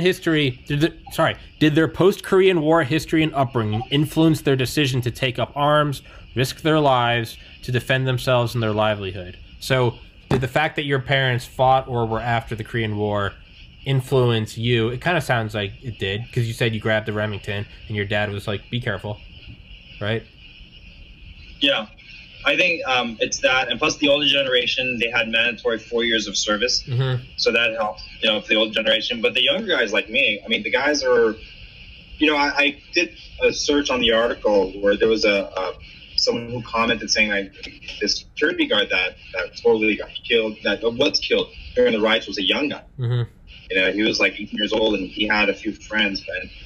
And I know a lot of Korean guys that were a little on the rough side. I mean, we ran patrols. I mean, it's not like we all coordinated and we knew each other, right? But we all, we did what we did. And I mean, and the thing is like, my friends' older brothers, they knew who, they know how we were. And, my friends' older brothers weren't exactly, clean cut either. They were a little bit rough. They grew up around Hoover, Virgil. And at that time, the reason why they were like, some of them were like that is because this is another wave of Korean immigrants that came in the 70s. Like we came in the 70s, right? 1970s. And so you have a new immigrant group that shows up in LA. And then, the kids like, us, like I was in elementary school, but his older brother was in junior high school. They run into issues with different groups, right? Like, so you got the Mexicans, the South Iranians, so they form their own group, right? So they form a group of friends and it becomes a gang. And, they get into trouble and stuff like that. But yeah, guys like me, we basically, I don't know if you can say we used like, you know, our background or what we knew, because we knew the streets and we knew kind of the neighborhood and, the different groups or gangs that were around. So we knew how to navigate the streets. So I know I can't speak for others, but I know, we ran patrol that day, so, and then, my friend's older brother, he knew, and he basically told us, go here, go there, pick up lunch, go check on this, go do that. He was, telling us where to go and, giving us directions. He was about 8 years older than us, at that time. So, but he was behind and they had to stay behind and take care of the shop. So the younger guys, I'm not younger guys than me and, my buddy. I'm sure there's others around, because I think the article I read, the guy was young, the guy that died. I remember when we did the protest parade on Saturday, his brother was the one that was in the front of the parade holding a picture, and it was really sad, but he led that parade on Saturday, and I remember seeing that. But it was just running patrol, dude. I can't tell you, was I scared or was it this, or did we feel like we had to protect? We just had to get down. Yeah. That's just all it was. It's like, you don't really think about it too much, right? It's like, okay, just go do your thing, right? Yeah. But we were actually actively looking for these. We were trying to hunt these dudes down, because there were, these guys would pile up in the car, and then there would be like 3 or 4 of these guys, and they would cruise around the block, and they would scope out different areas, and then sometimes they'll take pot shots at us, right? So you could hear gunshots like throughout Koreatown here and there. But then whenever we get there, we're always like maybe a few minutes behind, right? Because we're trying to trail where these guys are going, and but I think, thank God that it didn't come down to a gunfight between us and them, because then I guess the news would have been a lot different in terms of what happened, But it was, it's not just like, I don't know what you call it, but they weren't just rooftop Koreans, but they were like Koreans on patrol. Yeah. Running patrol and stuff. Yeah. So it's not like, Yeah, I think it's a general, it was not like we're just, some of us, a lot of the older guys took a defensive position protecting the shop, but the younger guys like me, we're like, F that, we're going to go hunt these dudes down and like, coming after us, right? And it's not like, you don't really moralize it. No. It's just a matter of like saying, this is what we're going to do, because this is what's happening now. That comes down to just kind of general like masculinity.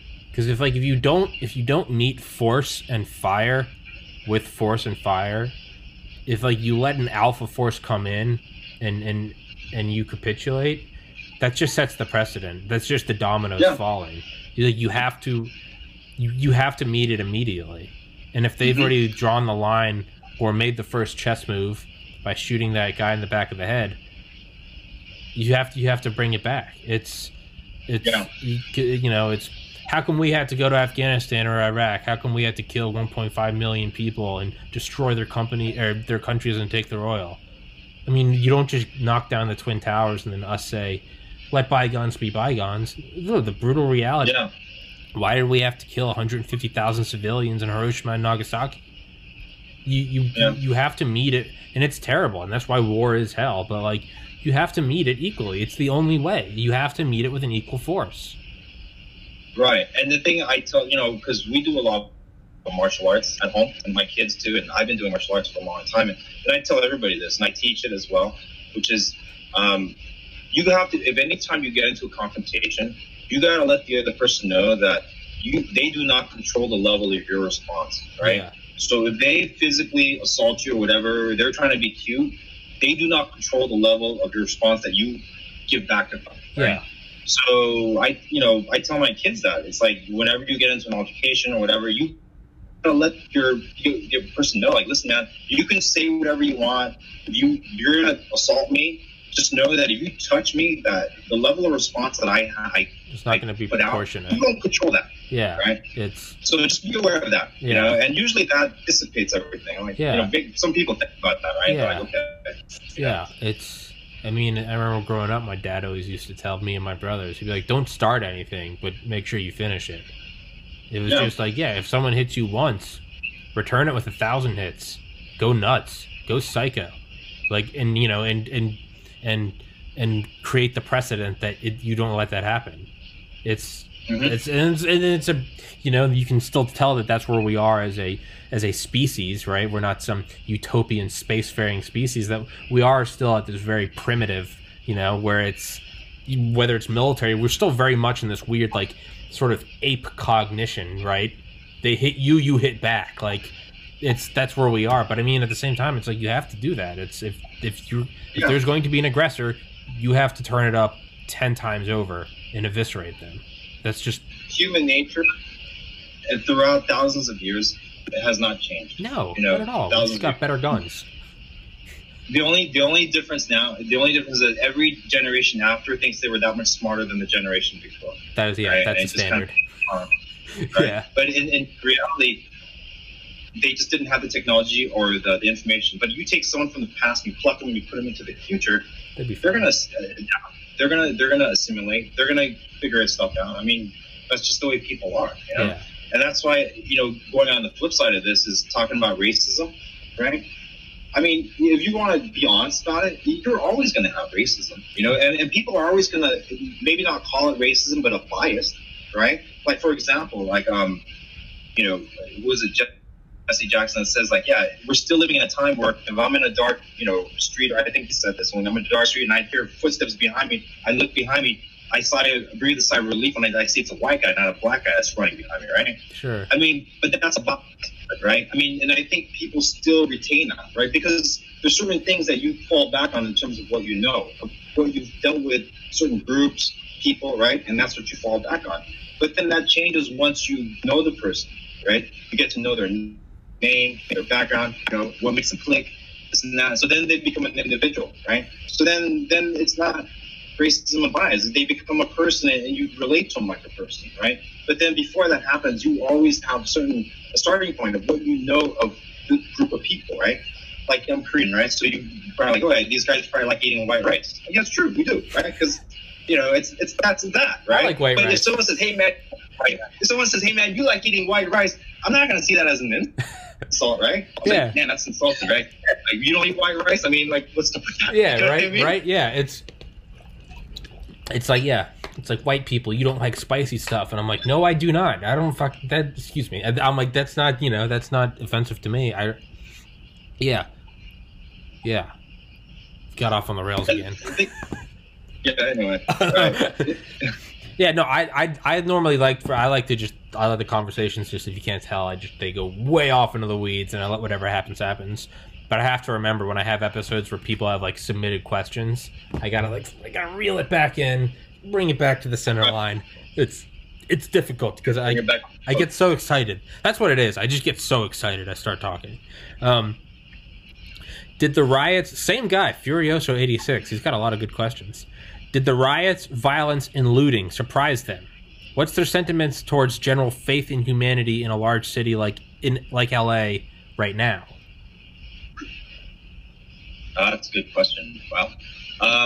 Yeah, it did surprise everybody, I think, you know, because I don't think anybody in the Korean community expected stores to burn, right? Yeah.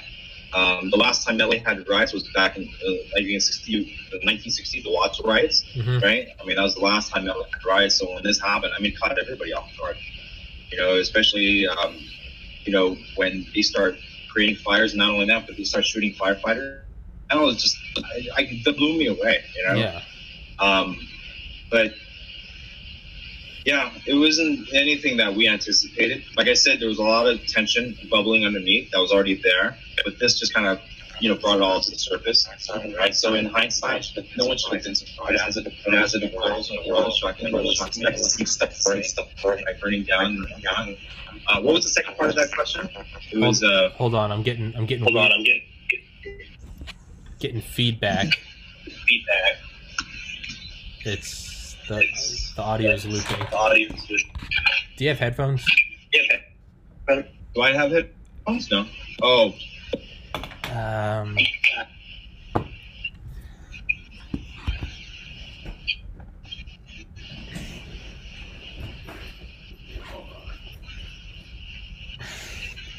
Hello?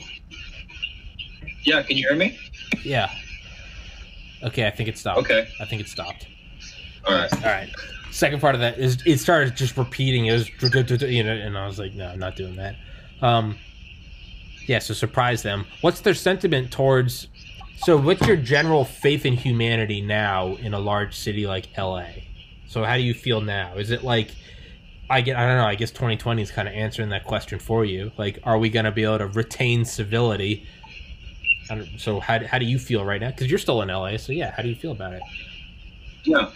I think, yeah, it's different now. It's not the same circumstances, right? Now there's, like we talked about, there's a political undertone. Mm-hmm. You know, a lot of this is being spearheaded by BLM, maybe even Antifa Mm-hmm. as well. You know, so it's not anything that's, I would say, organic, right? That's being kind of, you know, bringing out the people in the neighborhood, right? So this is different. In terms of my perspective, I don't know. I mean, I don't, in terms of like an opinion of what I see with people, I think right now people are just being led. You know, they're being led down a certain path with the news, with what's happening. And I think a lot of other people have pointed this out. The news isn't unifying. It's basically dividing all of us, you know, and a lot of people are seeing through that. And I think people have to, like in America, I mean, we have to recognize, one, that we're all Americans, you know, and that, you know, at the end of the day, we got to stick together, right? And even though the country isn't perfect, we have all kinds of issues, you know, but it's like a family, you know, it's like you're going to have problems you're going to have that drunk uncle on Thanksgiving that basically says all the wrong things, but you're not going to deny him a plate of turkey, right? Sure, yeah. So it's that, you know, I think, in my perspective, the riots were like really messed up, you know, they're really messed up, but in terms of my faith in people and how I see people, hey man, I grew up with so many different kind of cultures around me. And even the guys I hung out with in high school and the guys I got in trouble with, I mean, they weren't all Korean. I had a lot of Hispanic friends, you know, guys that were from El Salvador, from Mexico. I had a lot of Filipino friends, you know, some Korean friends, you know, white, black. I mean, I grew up in Hollywood. So Hollywood High had a drama department, right? So you got all these drama kids too. So I had gay friends in high school as well. So the way I see it is like, you know, most people, they don't want to be political. They don't want to, you know, they don't want to hear anything like that. They just want to go to work, pay their bills, raise their kids, right?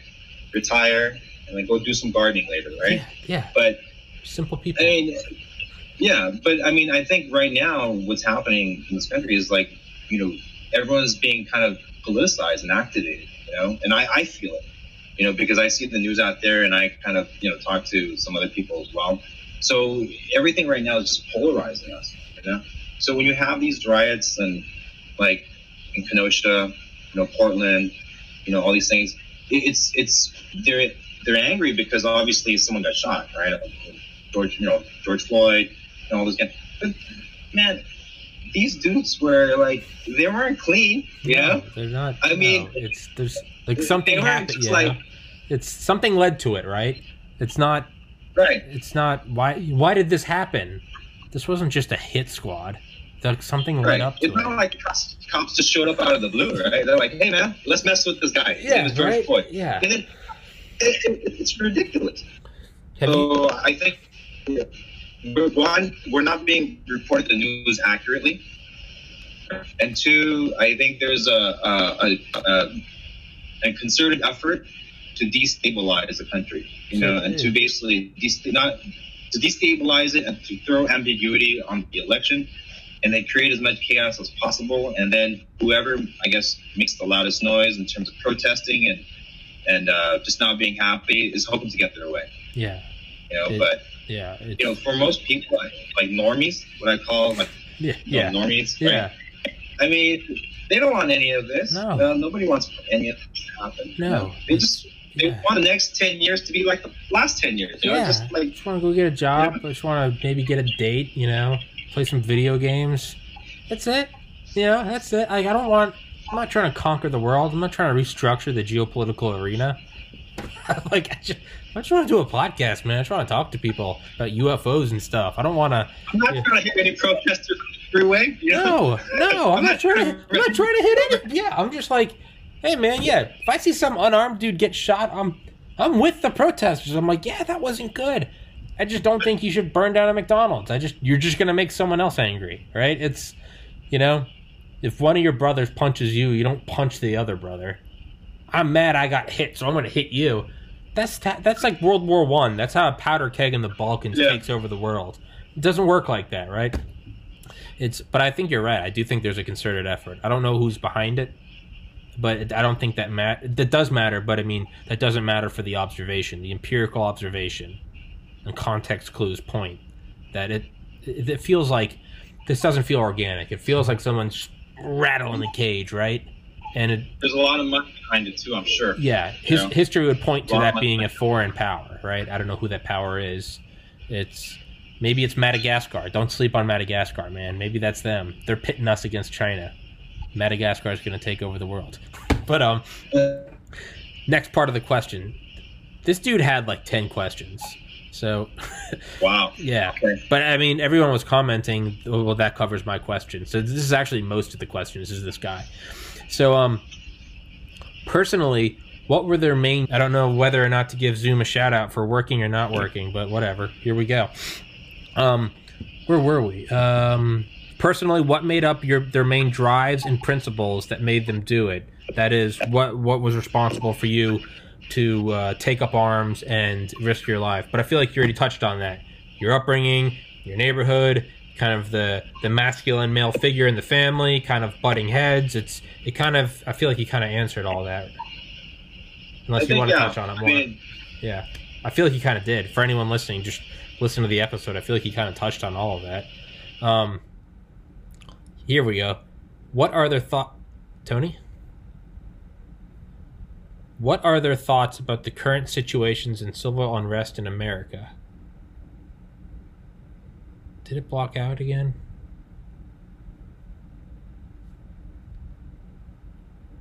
God damn it. I mean, yeah, here we go. Are you back? Slowly come back. Yeah, I think it's slowly come back. Okay, we're back. We're back. The video is still frozen. Okay. Well, I can see you moving around. Your video is good, so... Okay, cool. Time is of the essence. Let's go. All right. But yeah, so we kind of touched on this. What are their thoughts about the current situations and civil unrest in America? But we've been talking about that for the last half hour. Yeah, so. But you have to take it out. That's just my opinion. Yeah, of course. I'm not speaking for the whole Korean community. No, you are the Korean ambassador. You're the Korean ambassador, dude. This is it. This is going into the books. This is canon.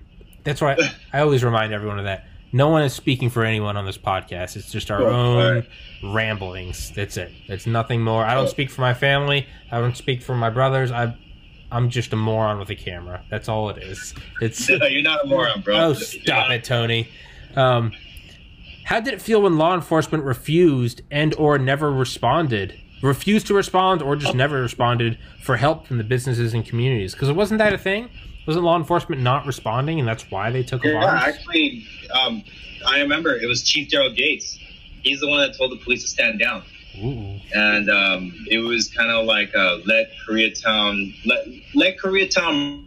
burn, because there's a lot of animosity, angst, and just pent up frustration, right, within the Black community. So just don't confront them and let them have their run. And I guess the Korean stores are going to be the ones that bear the weight of it. And yeah, it was really weird, man. It's like the cops, they took off, and then I remember, when I was talking to my buddy, he was saying like, yeah, there's no cops, and it's crazy because they actually would watch them loot and just not stop them. But you're talking about like 2-3 patrolmen or 4 patrolmen, and there's like 20-30 people running in and out of the store. Yeah, what are you gonna do? I do? don't know. I mean, if I was a cop, I'd be thinking the same thing. Like, man, what am I gonna do? Am I gonna shoot these people? Am I gonna shoot this person over? Like, what he's carrying? Like Reeboks, cigarettes. Yeah. He's got like 2, whiskey bottles. Running down. I'm gonna shoot some guy over that. Yeah. It sucks that they're doing it, but yeah, you're like, I'm not gonna end somebody's life. And then on the flip side, Like, I have a wife and kids. I'm going home to them. I'm not losing my life in a battle over cigarettes, right? It's right at a certain point. It's like, is it worth? Pick your battles. Are you really going to go into this one? It's if you're in the Secret Service and there's 4 of you and there's 30 people running across the White House lawn, you're probably going to make your stand, right? Because you're the Secret Service. You're protecting the White House. Right. If it's 7-Eleven, you might be like, I'm not over that Snickers candy bar. No. You want to, big gulp. You want to call in the SWAT team and get some helicopters, all right, now we're talking. But it's just you and Bob, and you're watching a horde of people. I get paid $30,000 to do this. I'm going home, right? I'm not, Yeah, it's... I don't hold them... there's no bad feeling about that. I get it. Sure. I get the work, because I have friends that are in law enforcement too. So I understand where they were at. It was a mob. It was one mob, but like you have like mobs everywhere. The looting was not just in Koreatown, but it was south of Koreatown. It was up in Hollywood. And at one point, I think they were trying to loot Beverly Hills. That didn't go over so well back then, but Hollywood. They were like, there's a place called Frederick's of Hollywood. It's like a lingerie store. Yeah. They broke in there too. Seriously, why did they break in there for? But I don't know. I guess someone needed lingerie for the riots, right? I was about to say, get presents for their wife. Christmas shopping, knock it out of the way. I don't know. It's just, you don't want to go break into Beverly Hills, man. Bernie Madoff was the perfect example of you don't steal from rich people, because you'll die in a cell. Right? That's like the mafia. It's the wrong people to take money from. How do they feel about the Second Amendment and all the ongoing restrictions being placed on gun owners across America? How do they feel? How do I feel? How do you? The person typing it is. I'm a gun owner. I've been a gun owner since I was 18. Right? Yeah. So I had that Remington, but I bought more guns on top of that, and I'm not like an avid, like I got to go shoot every weekend. Yeah. I'm more practical, right? I have different guns because I shoot them every so often, but I'm not. I see it as a tool, right?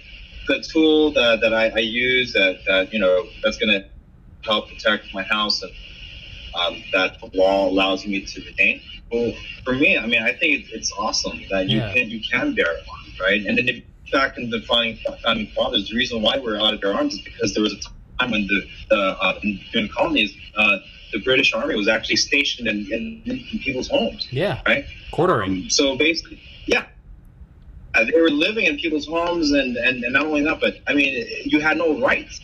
One of the reasons why we have the Second Amendment is not it's not to really protect our homes. That's part of it, but it's really against the overreaching government, right? Yeah. What the Second Amendment is for, it's for to keep government in check. Right? Everyone thinks it's just to protect the home and home defense, but no, the real purpose of the Second Amendment was to make sure that the current government that we have doesn't become totalitarian and based. If we need to, I'm sure they thought about this when the country we need to pick up arms and we go and fight against government if the government's trying to put stuff on us, right? So it's basically freedom, freedom to say no. I guess when you have a firearm, you can say no. You don't have to say yes. Yeah, when people always bring up why we don't need firearms, and they're like, oh, the U.S. government's gonna like form into a tyranny. They're like, it's not the 1700s anymore. Meanwhile, in 2020, right? Well, not now with COVID, the CCP is trying to squash Taiwan. Like, dude, like it's happening today. It will always happen. It's not a thing of the past. Whenever in human history someone has had consolidated power, they abuse it. That is just as natural as anything. It's as natural as the sun rising or flirting. It's consolidated power being abused and corrupted. So it's Do they think that, quote, rooftop Koreans should or would reemerge during a possible looting? So basically, if it happened again today in 2020, do you think that there would be another round of rooftop Koreans?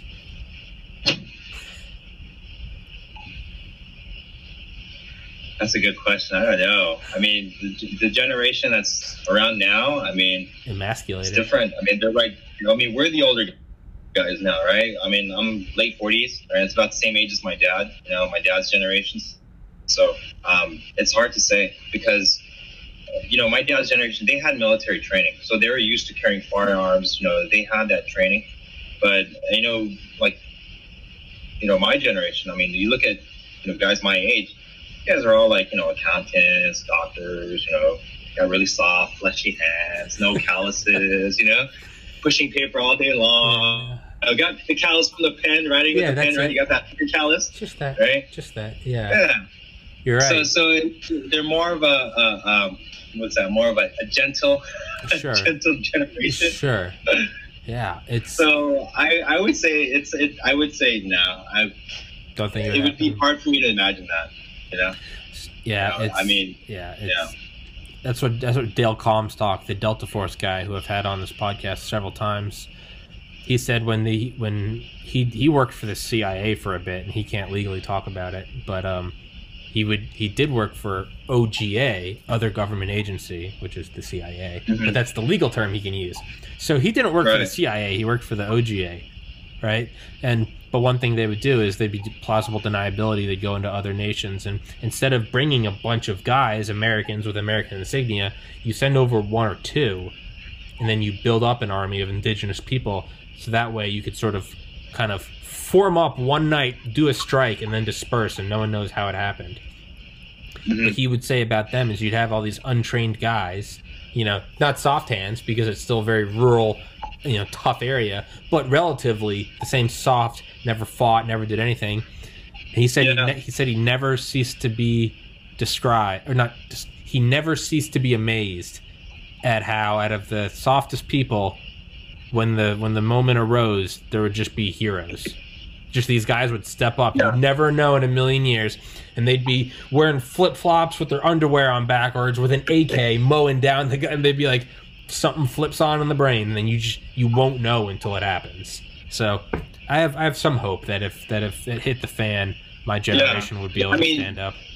That's a good example. Yeah. And it's true. Yeah. So I'm kind of making light of it. But, I mean, it's true. You get pushed, you don't know, right? Yeah. So. Yeah. I mean, I'm with you, dude. I mean, here I am doing a podcast, When my great-uncle Rich passed away several years ago, rest in peace, when he was 18, he was on Omaha Beach killing Nazis, right? Watching his friends get blown up by 50 cal rounds, or whatever the German equivalent was. At 18, I was off in the dorms, like, oh, finally, I'm away from mom and dad. I can go get drunk and talk to sorority girls, right? It's a different, I don't know, different era of man, I guess. Well, here's a little outrageous statement. When I was in Germany, when I was born there, I lived in this building, and it was a 2-story building, and there was an older couple that lived downstairs. The last name was Picard, like Captain Picard. Right? It's a German last name. But he actually was in the military. He was a German soldier in the Nazi. Holy cow! He was. I called him Tante Picard, which is in German means uncle, right? Yeah. Because he was an old gentleman. But he was. And really stoic, right? Just didn't smile a lot, but he was a soldier. I don't think he was like he was higher up there, but Wehrmacht versus the SS, Wehrmacht, Wehrmacht. Yeah, that was just the German army. Yeah, they weren't necessarily Nazis. The Wehrmacht was just a bunch of poor suckers like you and me, who we just got drafted. Yeah. You're fighting now, okay? But when you think Nazi, like, man, these guys are. But the guy was really nice to me. I mean, he offered me candy and hang out and talk with. It's not. It's bad to blanket everybody, with a label, right? That's it's not good to do that. But that's how we start, right? Because we only have so much information. But then once you individualize and you get to know this person, and you're like, man, So I can say, I was friends with a Nazi. Yeah, right. It's like, I mean, dude, I had a guy on who actually had to wear a mask for his identity, but he was in Sayeret, Sayeret, the Israeli Special Forces, and he talked about like killing Hezbollah and stuff. And I'd be like, man, as like a Jew, you must really want to kill him. And he was like, no, I do. But he's like, man, above that, he was like, I just feel so bad for them. I was like, what? That's the last thing I'd expect. And he's like, because once you get on this individual basis of hunting these guys down and killing them, or you do recon on them, you realize, yes, some of them are radicalized psychos that want to kill Jews.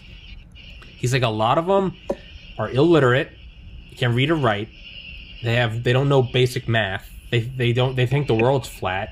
They think the moon is too small. They hold up their fingers and say that's how big the moon is. They have nothing. They have no opportunities, no health care. They have nothing. They have a mud hut, and they got a daughter who they're trying to raise, and they can make $1 every 4 days doing hard labor. Or some well-funded guy comes along and says, hey, if you shoot this RPG at that U.S. convoy, we'll give you $10,000.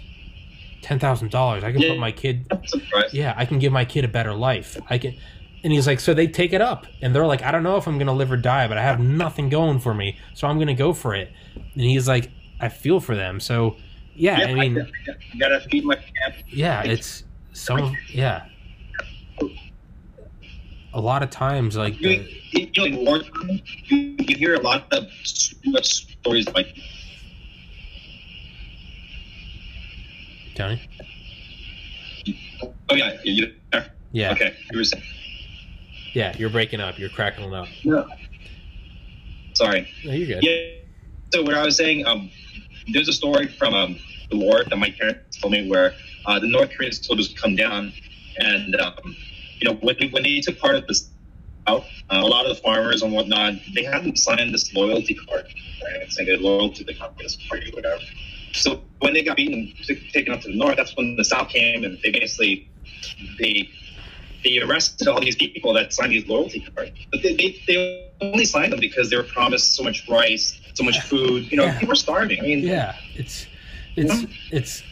a lot. I think the vast majority of the time, if you go throughout history and find the quote unquote bad guys, they're just you, but they were born in a different era with different color skin, with a different name, right? It's just like. Right. If you look at some freedom fighter in the Taliban, he's probably some 18-year-old dude that instead of being named Tommy and is white and grew up in 1990s America, your name's Abdul, you don't know who your dad is, you can't read or write, and you live in Afghanistan. Like, sucks to suck, I got 4 aces, you got, 2s and 4s for your hand, and it's just, and what are you going to do? And now we have to kill them. Like, sucks, right? It's sad. It's not always black and white. Like, there are evil people. The Bin Laden, the SS, like, they're evil. They have to die. They just have to go. But it's not everybody, man. That's a blanket statement. But, yeah. So, what did this want to do first? Next one. Yeah. Next question. Last part of this guy's question. We're still on that guy. And then after that, we only have, like, 2. I only have, like, 2 other questions after that. This guy asked, like, 11 questions. What are their recommendations in terms of responding to an LA riot type situation? First, from the perspective of a small business owner, second, as a family man, and lastly, as a community. I think you kind of touched on those too. Is from the perspective of a small business owner, it was, you're first generation, you're underemployed, you're a doctor, but here you are selling tortillas. There's a sort of, the masculine figure. This is your well-being. You have to draw the line immediately. Yeah. You kind of said it as a family man, protect your family, the very patriarchal family structure. And then as a community, you kind of touched on that too. It's not the Korean store, it's our Korean store. I don't know if you want to answer all those instead of having me put words in your mouth, but those are... I think you're doing a great job. I mean, I think you're repeating and you're covering the stuff I already talked about, so I think that's great. But yeah, you're spot on. Okay. So new guy at user Adversor, ADVERSORR, Adversor. Shout out Adversor. Did your experience with the entire riot and looting situation change your views on anything, particularly the Second Amendment? Again, and were you always pro Second Amendment? Yes, you've owned a gun since you were 18. You've owned multiple guns since then. But yeah, so did it really? So aside from guns, then did it really change your views on?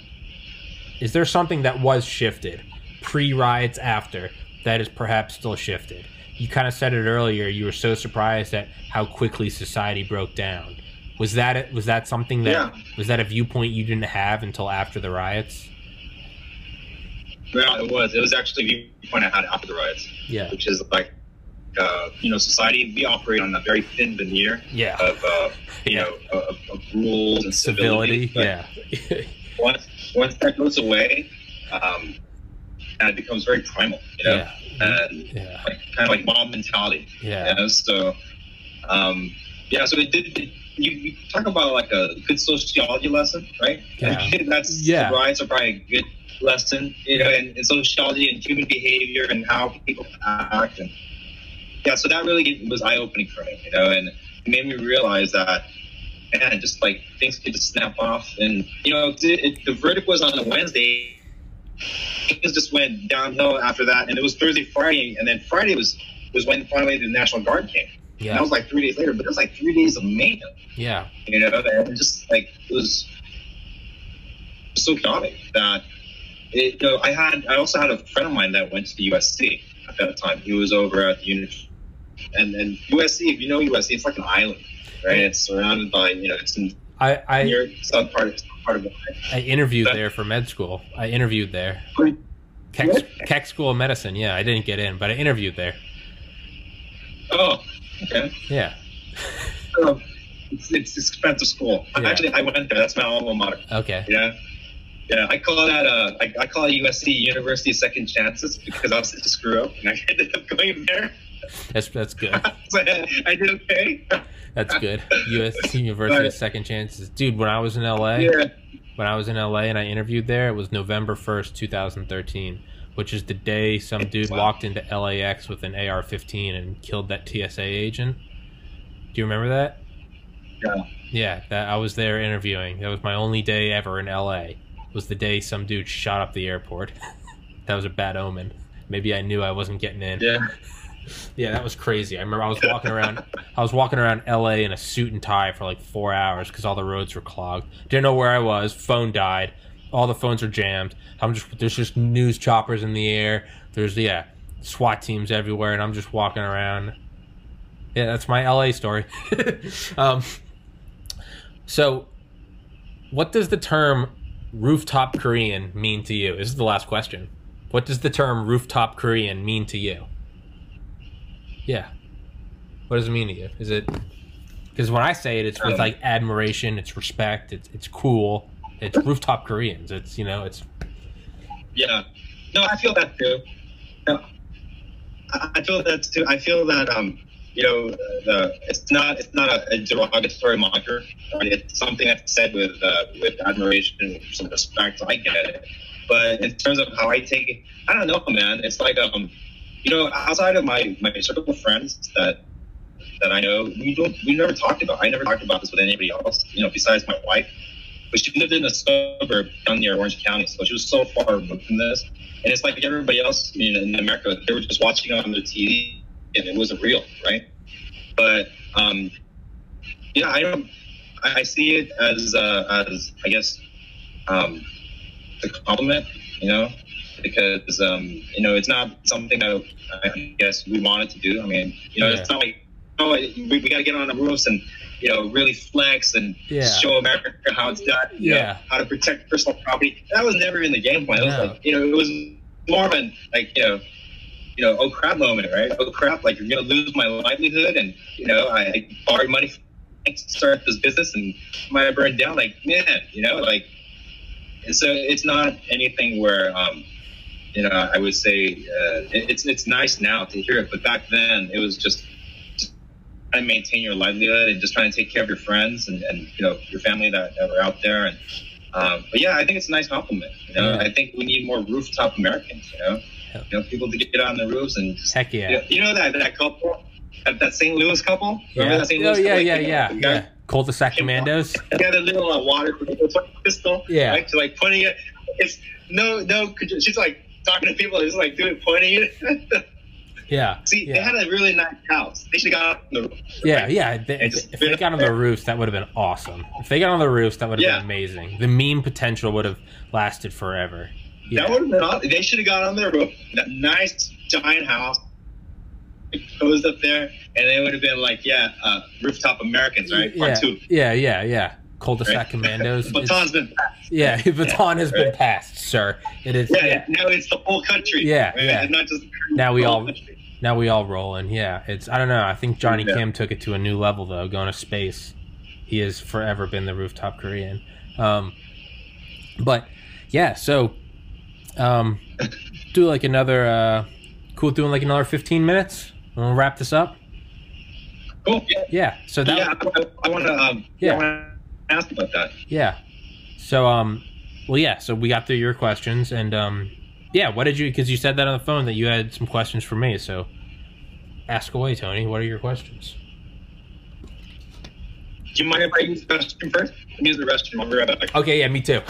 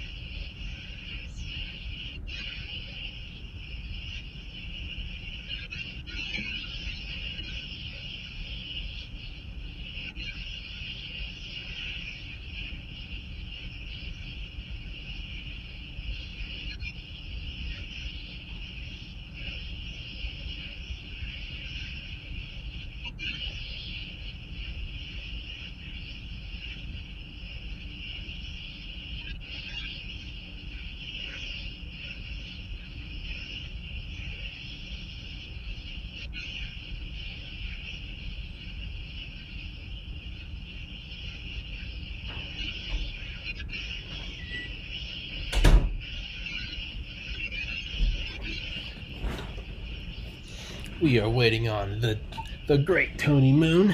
For everybody listening, I know we've had some audio problems, but I think it's good. I didn't even realize it's storming out. That's probably why. It always happens when it storms.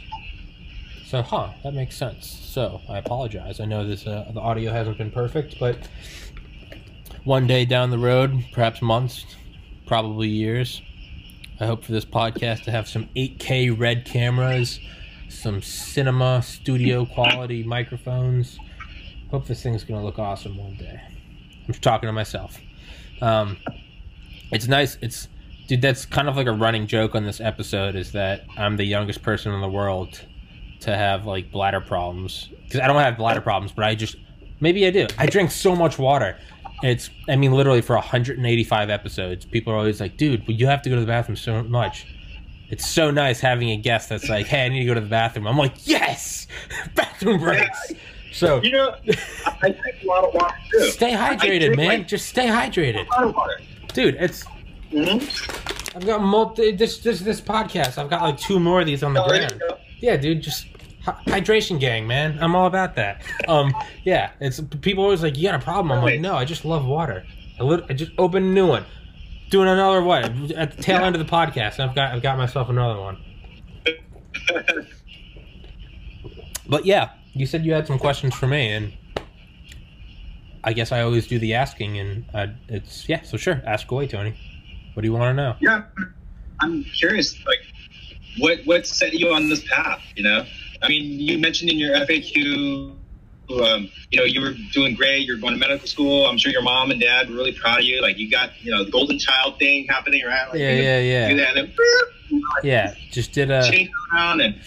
Yeah, I'll try to answer that. And it's, I was never a good student, and, like, despite what my mom says, you're always smart. No, I was a terrible student up until, really, I had a younger brother and 2 older brothers who were all very intelligent. I was always they were like the gifted programs. I was always in like the, go play with blocks and sniff glue programs, right? And like my freshman year of college at Valdosta State, did really poorly, joined a fraternity, partied, acted like a moron, gained a bunch of weight, drank a lot of beer. And my sophomore year, I moved into the frat house. This was on my birthday. So August 7th, 2010, so the day I turned 20, my dad dropped me off at the frat house on 406 Bay Tree Road in Valdosta, Georgia. And I remember that night sitting down with some friends, and it just kind of dawned on me that it was, you know, I've been kicking the can down the road my whole life. I'll get more serious in the future. And I was like, I only have 3 years left of college. And then it was like my whole life I'd been, you know, I was in a car that was like just kind of like inching towards a cliff. But it was always, the cliff was way off. And now I was only 3 years. So now I'm only 3 yards from the edge of the cliff. And I was like, I'm getting close. I was like, what am I going to do? And I was like, I have no skills. I'm like, I don't want to outlive like an unhappy life. And so I just went into like pure, really, it was like terror. That's what it was. And at its core, it was terror. I was like, I need to be successful. And I was like, what's like the loftiest thing I can do? I was like, become a physician. And I just was like, I really did decide on that day. I was like, I'm going to be a physician. And, you know, it's like the hold my beer joke, but it really was. I like said, hold my beer, like I'm going to go to bed. And then the next morning I went to the library. And then I did it the next day and the next day. And I stopped drinking. I stopped smoking pot. I stopped partying. And then for the next 6 semesters, I got 4.0s, did undergraduate research in the field of aquatic toxicology, scored in the top 4th percentile in the MCAT, got into pharmacy school, got into medical school at the University of Miami Miller School of Medicine, interviewed at the Keck School of Medicine in LA, Tulane in New Orleans, didn't get into either of those, did get into Miami, a school where 15,000 people applied. What? Yeah. I had like 8, I legitimately had like 8 abs. I was like 4% body fat, had a smoking hot girlfriend, and it was like no one can touch me. I'm Captain America. But the reality is in like my last year of school, this kind of like quiet at first, but I mean almost like a splinter. I started to realize that like I wasn't happy. I was happy with the idea of what I was doing. Looked good, girlfriend, gonna be a doctor, white coat, Mercedes, nice lawn with the white picket fence, big house, you know, like the girl, like Ken and Karen with the guns. I was very happy with what I did. I turned it into a goal. I quantified success, and then I checked all the boxes. But then as I got there and I was getting into med school and had the girlfriend, I realized nothing at all felt different. And deep down inside, I was not happy. And I was like, I don't think I can do this forever. I was like, I don't think I can keep doing this. And my uncle, who went to Duke Medical School, and another uncle of mine who was an orthopedic surgeon, passed away a couple of years ago.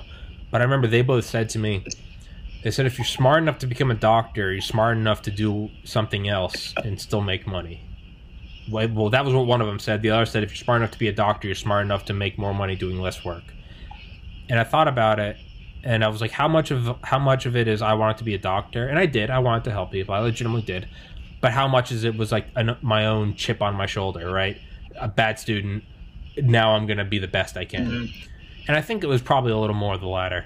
And so I decided in like March 2014 that I wasn't going to go to med school. I was supposed to start that fall, August 2014.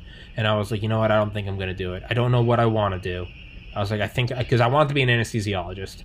So I was like, maybe I'm just really interested in psychoactive compounds. So I started applying to pharmacy school. And I decided I was like, maybe I'll just try to go to UGA's pharmacy school. So I actually drove back down. I was living at, my parents live here in Maryland. I graduated in December 2013 from UGA. Girlfriend was a year below me, was still at UGA. And I moved up here to Ocean City, Maryland, where my parents live. And was just kind of, I was going to be here until med school started. And this was March 2014. I actually drove back down to Georgia to visit my girlfriend, but also to go interview to do pharmacy school down there because they have a great pharmacy program. And while I was down there, I got a call from my dad and told me that my oldest sibling committed suicide. And he had been going to Georgia Tech, brilliant, was doing classified research for the Air Force, had a smoking hot girlfriend who was going to be a lawyer, and who's still to me like a sister, like I'm still in touch with her. But, you know, had troubles, but no one saw this coming, because if you saw it coming, you'd stop it.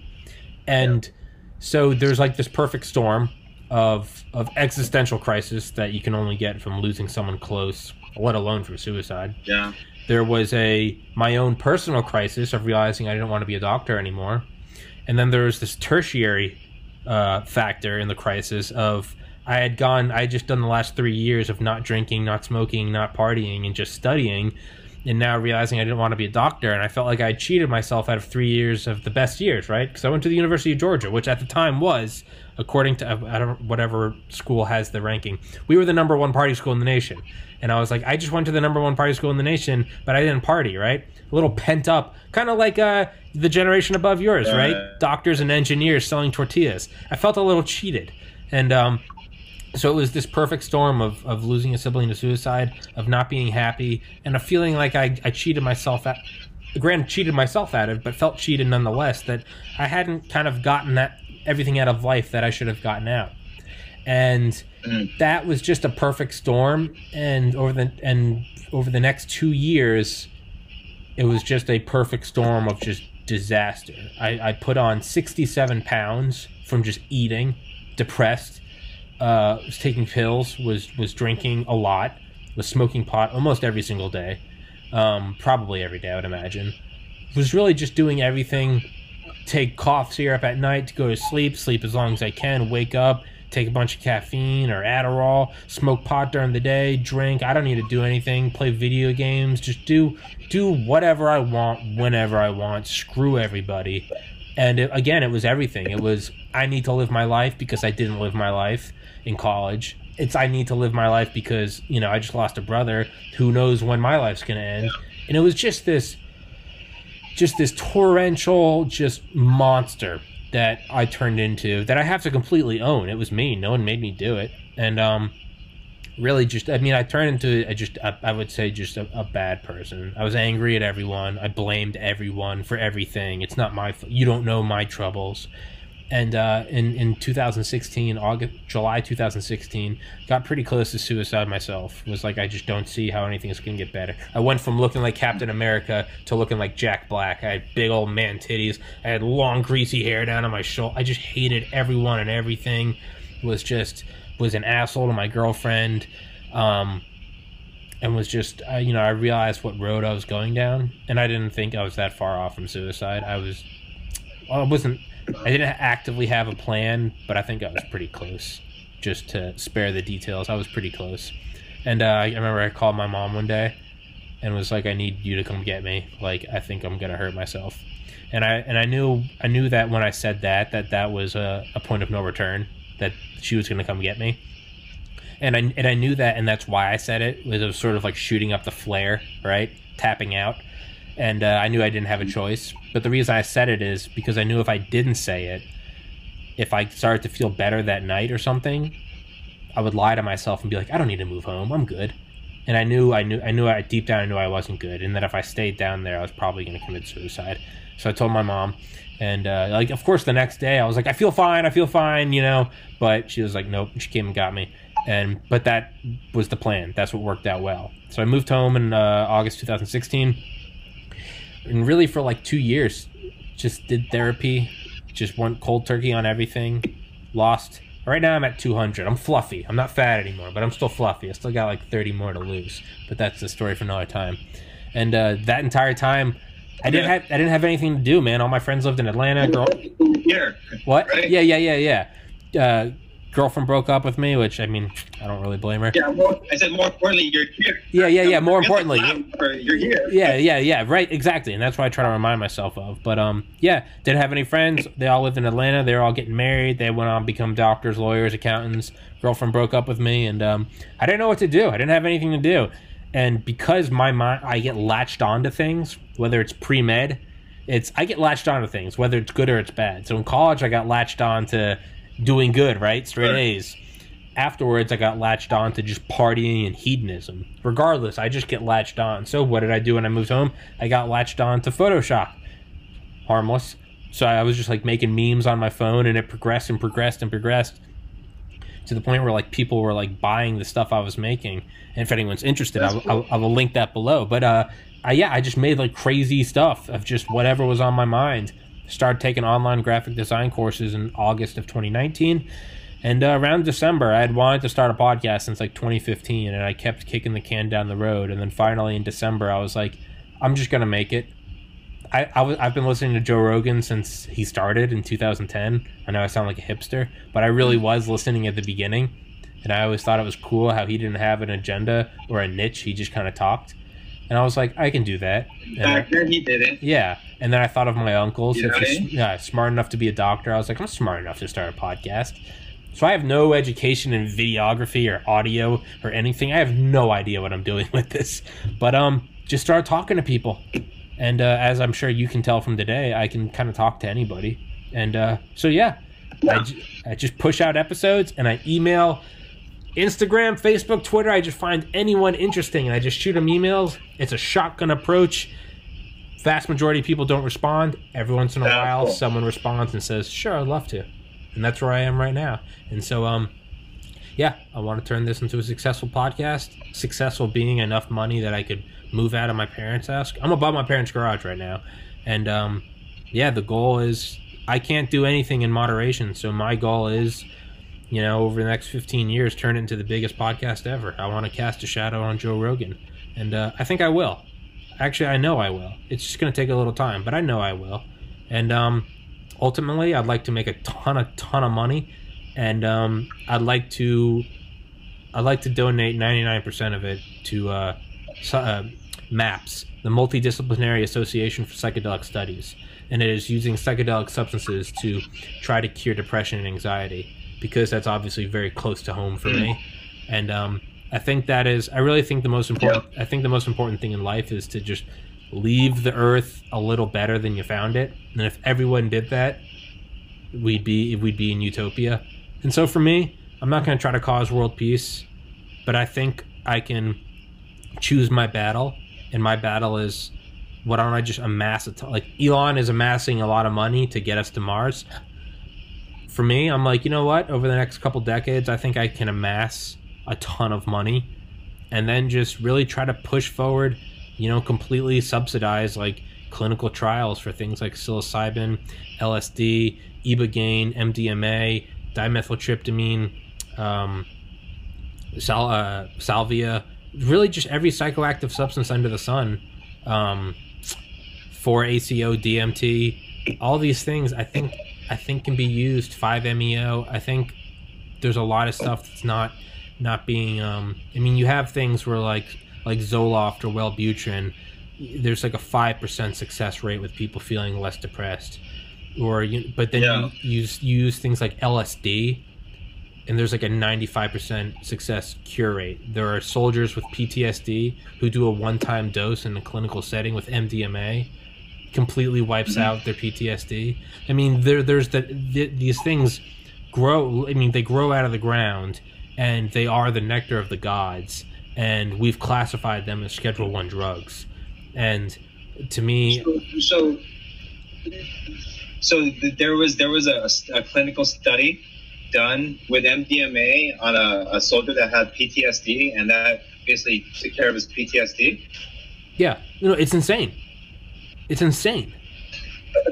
So he basically dropped an ecstasy tablet and he was fine. Yeah. I mean, well, what they do is, it's I mean that's probably not what it was. That's what it is, right? I mean, that's what's an ecstasy. It's like MDMA, but that's interesting. Yeah. Well, no, yeah. It's not just drop it and you feel better. It's the purpose is you do it in a clinical setting. They did it with family members. They did it with other soldiers around, and it was sort of this. You go into this hyper empathetic state, and you sort of work around all the. And mind you, it's with a clinical psychiatrist. It's with an MD, and it's if you just take it and you're sitting at home, I don't think it's going to do it. I don't. It's you can take LSD and go to a concert, or you can do it in a clinical setting and work with childhood abuse, right?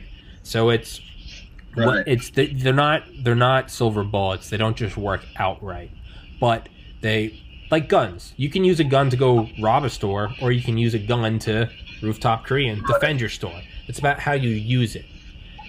These drugs have the capability to, I think, greatly change the face of mental health for humans in general. And as someone that lost a sibling to suicide, I can't help but think, what if this was like, what if these things were readily accessible? What if there were trauma centers where you could go and You know, just like you go get a surgery or get your tonsils out or get a vasectomy, what if you could go and just, you know, you get recommended by your doctor, by your primary care physician, you go there and you have your X trial, whatever, psilocybin, MDMA, whatever, and you work through your trauma and maybe you need one session, two. But what if that's all you do, and then depression is as easily treatable as chickenpox or getting your tonsils out? Because it used to be not that easy, but now it is. And right now I think we're in the dark ages of mental health. And I think one day it really will be, you can just, maybe it's a thing you have to do every year. Maybe you have to do it every 12 months, like getting your oil changed.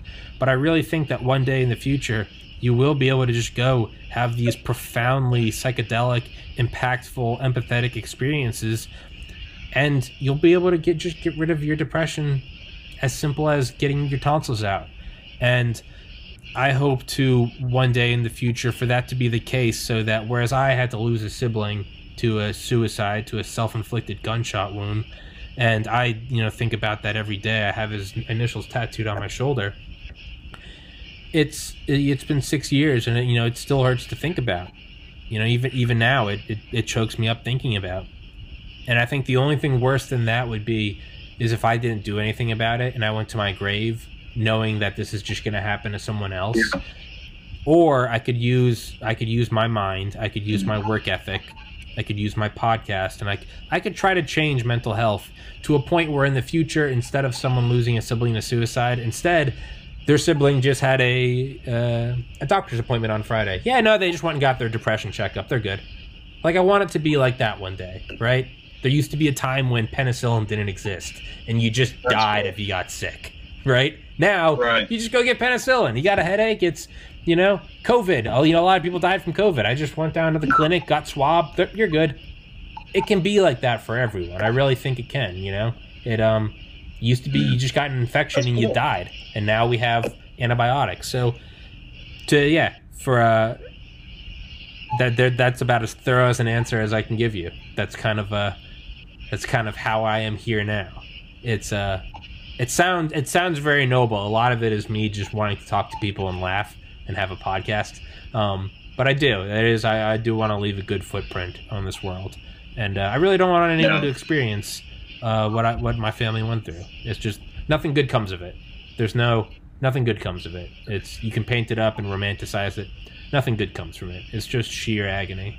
So, yeah, that's my answer to your question. It's some noble parts, a lot of stupidity, and a lot of just making it up as I go. Well, I appreciate that, man. Sure. And I'm glad you're doing this, you know, and I'm glad you're interviewing different people, and, you know, you're archiving this and putting it all together, you know. So let me know how I can help you. You know, if you need help, you know, anything I can do to help on my end here. You know, if you want to do another, you know, second round, I'm up for it. I have fun. Yeah. No, you don't have a choice, Tony. You're a repeating podcast guest now. I've roped you in. You are part of my army now. You can't say no. All right. This is a dictatorship.